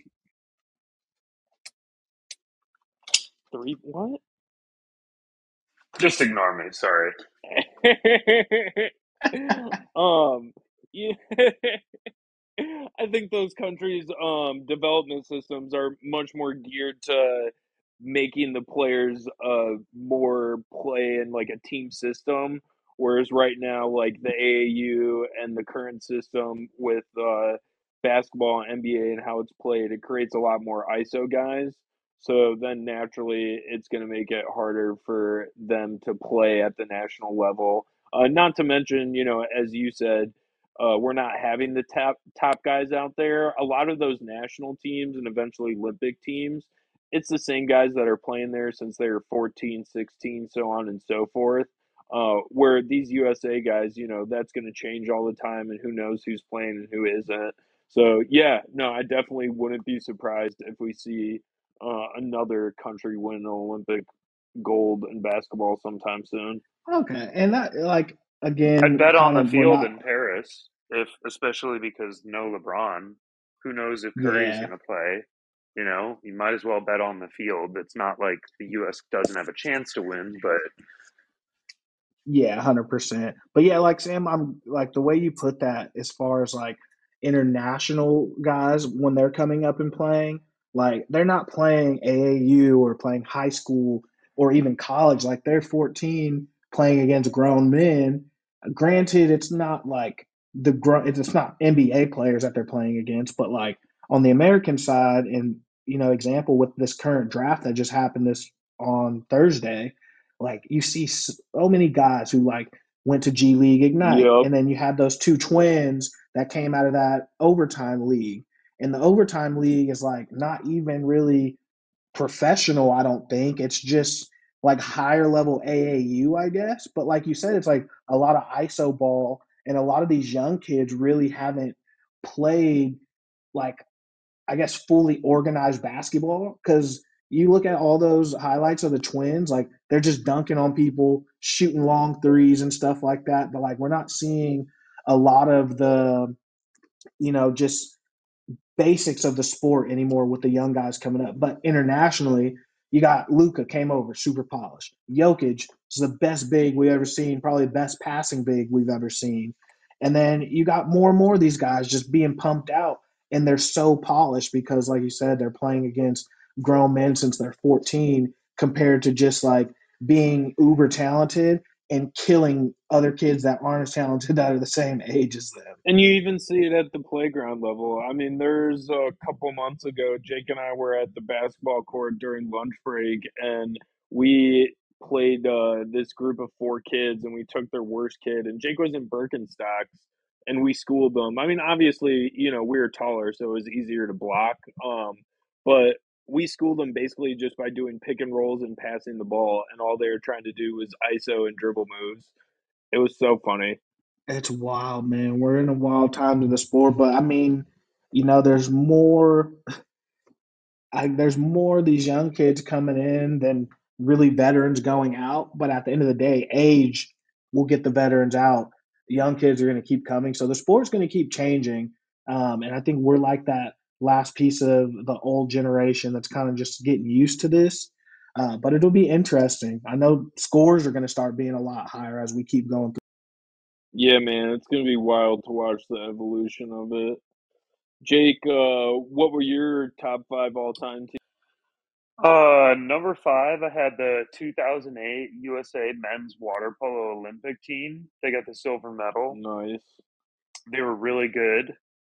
Was They did get a little bit lucky in their match against Serbia, but they won it. They lost to one of the best water polo dynasties that's ever been had. The Hungarians, they won 3 gold medals in a row. Some of the best players ever were on that team. And yeah, I mean, they came up short, but that was my number five. was My that number four, Azevedo's last year? no, that was not. Azevedo's last year was Rio, so that would have been 2016. Uh, Uh, number four was the 2005 Indiana Pacers, the Malice at the Palace Pacers. They were yup. really well on their way to doing something crazy good that year. And as a selfish Pacers fan, I truly believe in my heart that they would have won the championship that year or at least been in the finals that year. Detroit was a year older. Detroit took San Antonio to 7 that season and lost. Detroit was really fucking good that year. They just had beaten Shaq and Kobe and Gary Payton and Karl Malone the year before. And Indiana was a better team. You could have left that last part Obviously, that out. whole. Yeah. But. Sorry, Earnest, you're right. I could have. My bad. Moving on. Number 3, 2000 Indiana Pacers. Lost in the final to the Lakers. I love that team. I really thought they had a chance. You know, obviously the Lakers were better, but yeah. Number 2, 2006 Indianapolis Colts. Super Bowl champs. Peyton's only Super Bowl with the Colts. In my opinion, I don't even think that was their best team while he was there, but they were still a really good team. They beat horrible Rex Grossman led Bears offense, but an amazing team. And yeah, that was an amazing run to watch. I remember my dad let me order a Super Bowl T-shirt that night as soon as the game was over off the internet on a computer. I was so happy.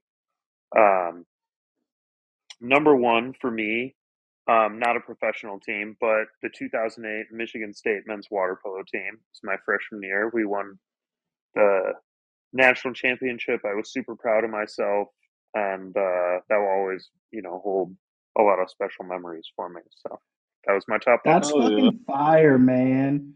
Winning it, like, I'm sorry, but like, granted, I've never made to professional or anything like that, but like, I feel like if I did, I would rather win a national championship with my institution than like a Super Bowl or an NBA championship.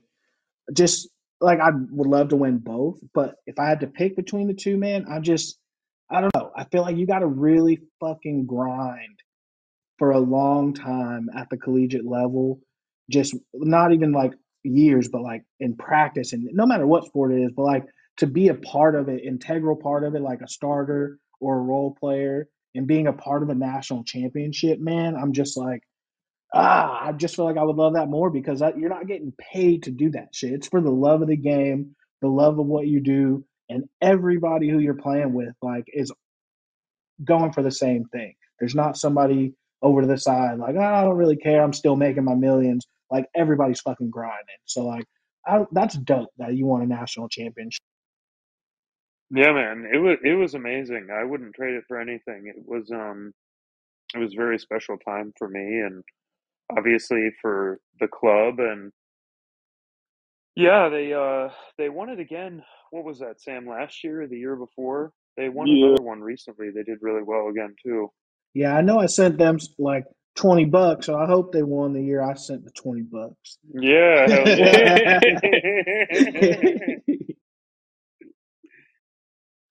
But What about you, Samwise? Yeah, my number 5, opposite Ernest, was that year the Cavs came back from being down 3-1. I thought that was amazing to watch LeBron and Kyrie just put the teams on their back. That block, it was just insane. Number 4, and number 3, interesting, both the same years. Number 4 was 99-2000, the MSU Spartans that won the national championship. There's so many guys that I'll always remember from that team. Mateen Cleaves, obviously, but like Adam Ballinger, Matt Ishbia, now owner of the Phoenix Suns, Jay Rich, Mo P, Aloysius Anagandier. Yeah, that was, and what, like a couple years after we had moved to Michigan. So I just remember we watched all the games, and it was obviously like a really big deal when they won. And then that same year is when the Lakers beat the Pacers. And although Jake chose the Pacers team, I'm actually going with the Lakers team because that's when Wow. I like became a full-time Shaq fan because Shaq Wow. just fucking demolished them. But obviously, Kobe, Rick Fox, D-Fish, Ty Lue. Rick But yeah, Fox. Shack Daddy, man. The Shack Pack from Burger King. It was an amazing meal. Oh my god, dude! I'll never forget it. demolish a Shack Pack right Sourdough bread burger, and then Bro, it had cheese dipping sauce. It was so good. you guys always kill me with these stories about the Shack Pack dog. Like now. I would demolish one right now. bro, hearing stories about you guys when you were younger and like eating, I'm just like, I just know Miss Nancy was in hell with you guys sometimes with food, you know? I don't know how they afforded it, man. Jake and I No, talk about that all the time. It's a mystery. 3 kids. I don't know how they did it, man. Yeah, insane. Number 2, the 2002 Atlanta Falcons, the Mike Vick show, man. I Ooh. loved growing up. My mom was from Virginia, and she was like really into college football, and so she kind of all wanted us to pick a school that we would root for. And then mine was Virginia Tech, and they had Mike Vick, so I started following him in college, and then yeah, when he made it to the Falcons, he just lit it up, man. I was a huge fan of him. And then number 1, it was Jake's number 4, but my favorite Pacers team, I would say, me personally, I think in my lifetime, the closest they were to winning a championship was that Malice at the Palace team. Just because, like Jake laid out, if that fight doesn't happen, I mean, Ron Artest, Steven Jackson, that was Reggie's last year. That was like Jermaine O'Neal's last good year, I feel like. Jamal Tinsley. That was a really solid team, and I really think that if the Pistons won it, the Pacers could have won it. Yeah, I mean, Rick Carlisle was the coach. They had a really, really good foundation. I think they could have won it all, obviously, but I'm biased. So Yeah, true. just a little bit. Just a little bit. Next up, we have the quote zone. Quote zone. Quote zone. Ernest, would you like us to do the honor of going with your quote first, leading off? Yeah, 100%. So the quote I chose is one that's kind of been with me probably since I was a freshman in high school. My freshman football coach used to say it all the time during practice. And talking about mental health today, I think it kind of ties to that because, again, mental health can really be a battle. And a lot of us don't know how to deal with it. And suicide rate, you wish it would be going down, but it's consistently going up by small percentages, unfortunately, because a lot of people don't know how to deal with the things they're going through. They don't want to deal with them. But my quote is, it's not the size of the dog in the fight, but the size of the fight in the dog.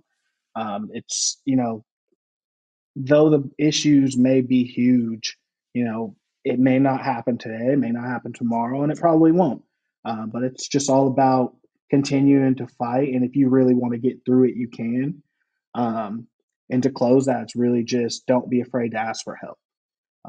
Asking for help is something that everybody needs to do these days. Like, we're in very, very tough times, economic wise. Um, Life in general is just hard. Hell, people don't like sitting in traffic, and that could be enough. So, just keep on pushing, ask for help, and don't be afraid to fight the good fight for yourself, because you don't take care of yourself, you can't take care of other people. Beautifully said, man. Amen to that. Jake, I'll let you follow up that one because mine's not going to be anywhere close to as good as. Well, I went for a joke this week, so sorry guys, this isn't a good follow up. I'm just gonna say it, and I just have you guys. I just have one question for both of you. If you're gonna work at this in this restaurant, how do you feel about frontal male nudity?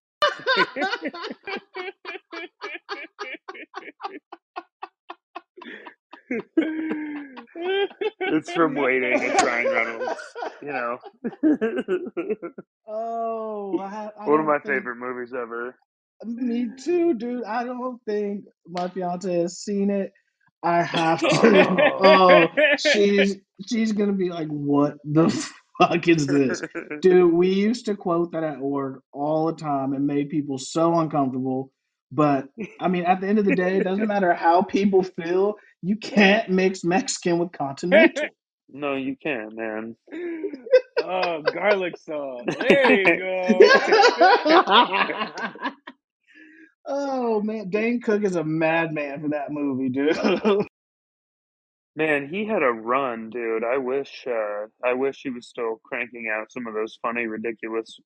Dude, him Well, I guess they were rom-coms, I guess, right? Technically, raunch coms more or Yeah, I was less. gonna say yeah, rom-coms. rom-coms.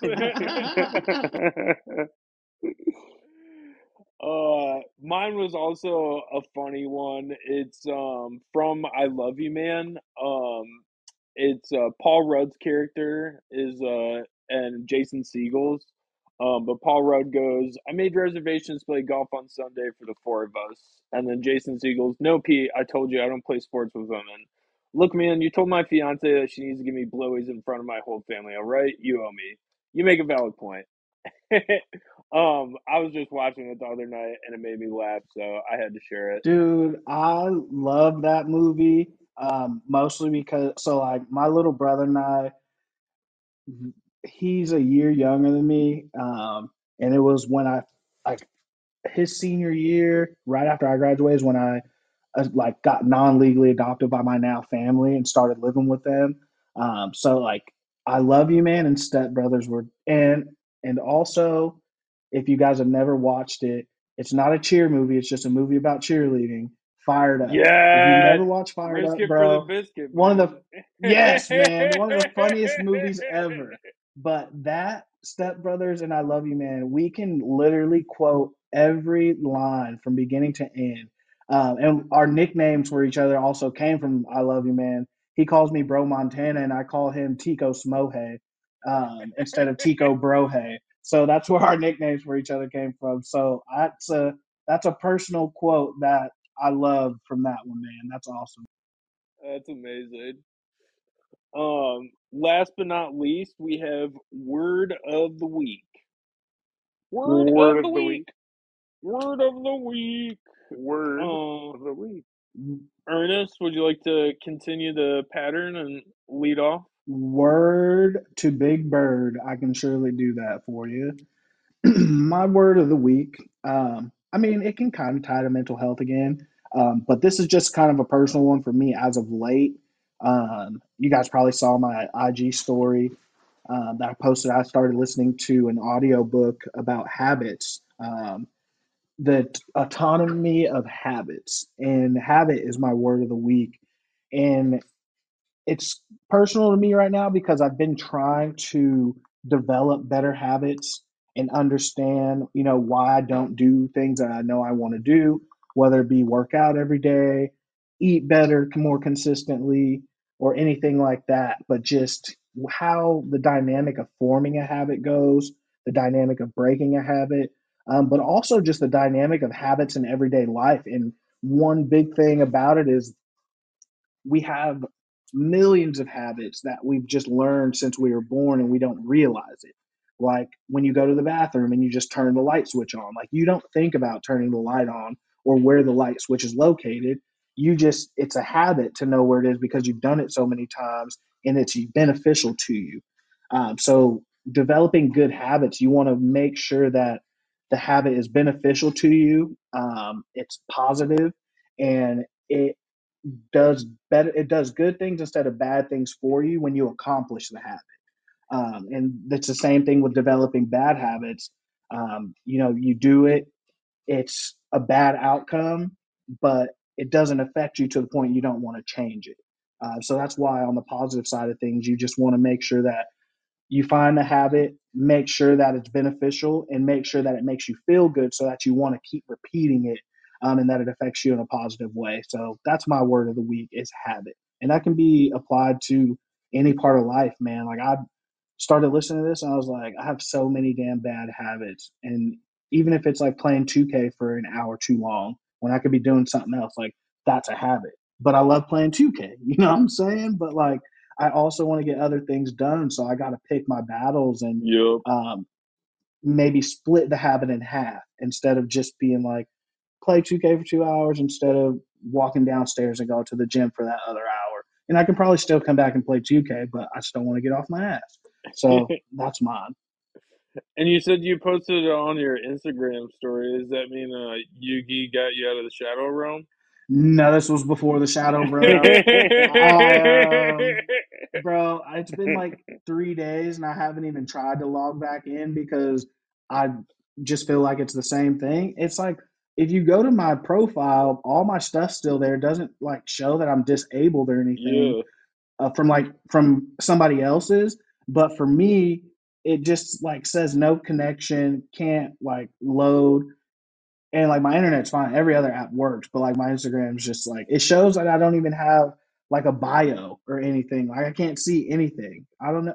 I was like, maybe I'm shadow banned, but it says shadow ban, like you can't even log in, and I can log in. So I don't know what's going on. This is when you need to be able to plug it in and out and blow on it and hit it a couple Yeah, times on the side. for real. Exactly, bro. We need bring cartridges back, dog. Jake, what's your word of the week? My word of the week is cumbersome. It means hard to manage or handle, carry, use. Another way you could use the word would be describing a business that has cumbersome organizational structures. So cumbersome. That's my word of the week. Benedict Cumbersome. Yeah, Benedict Cumbersome for sure. Fucking weirdo. Mine was coquette. Coquette? Yeah.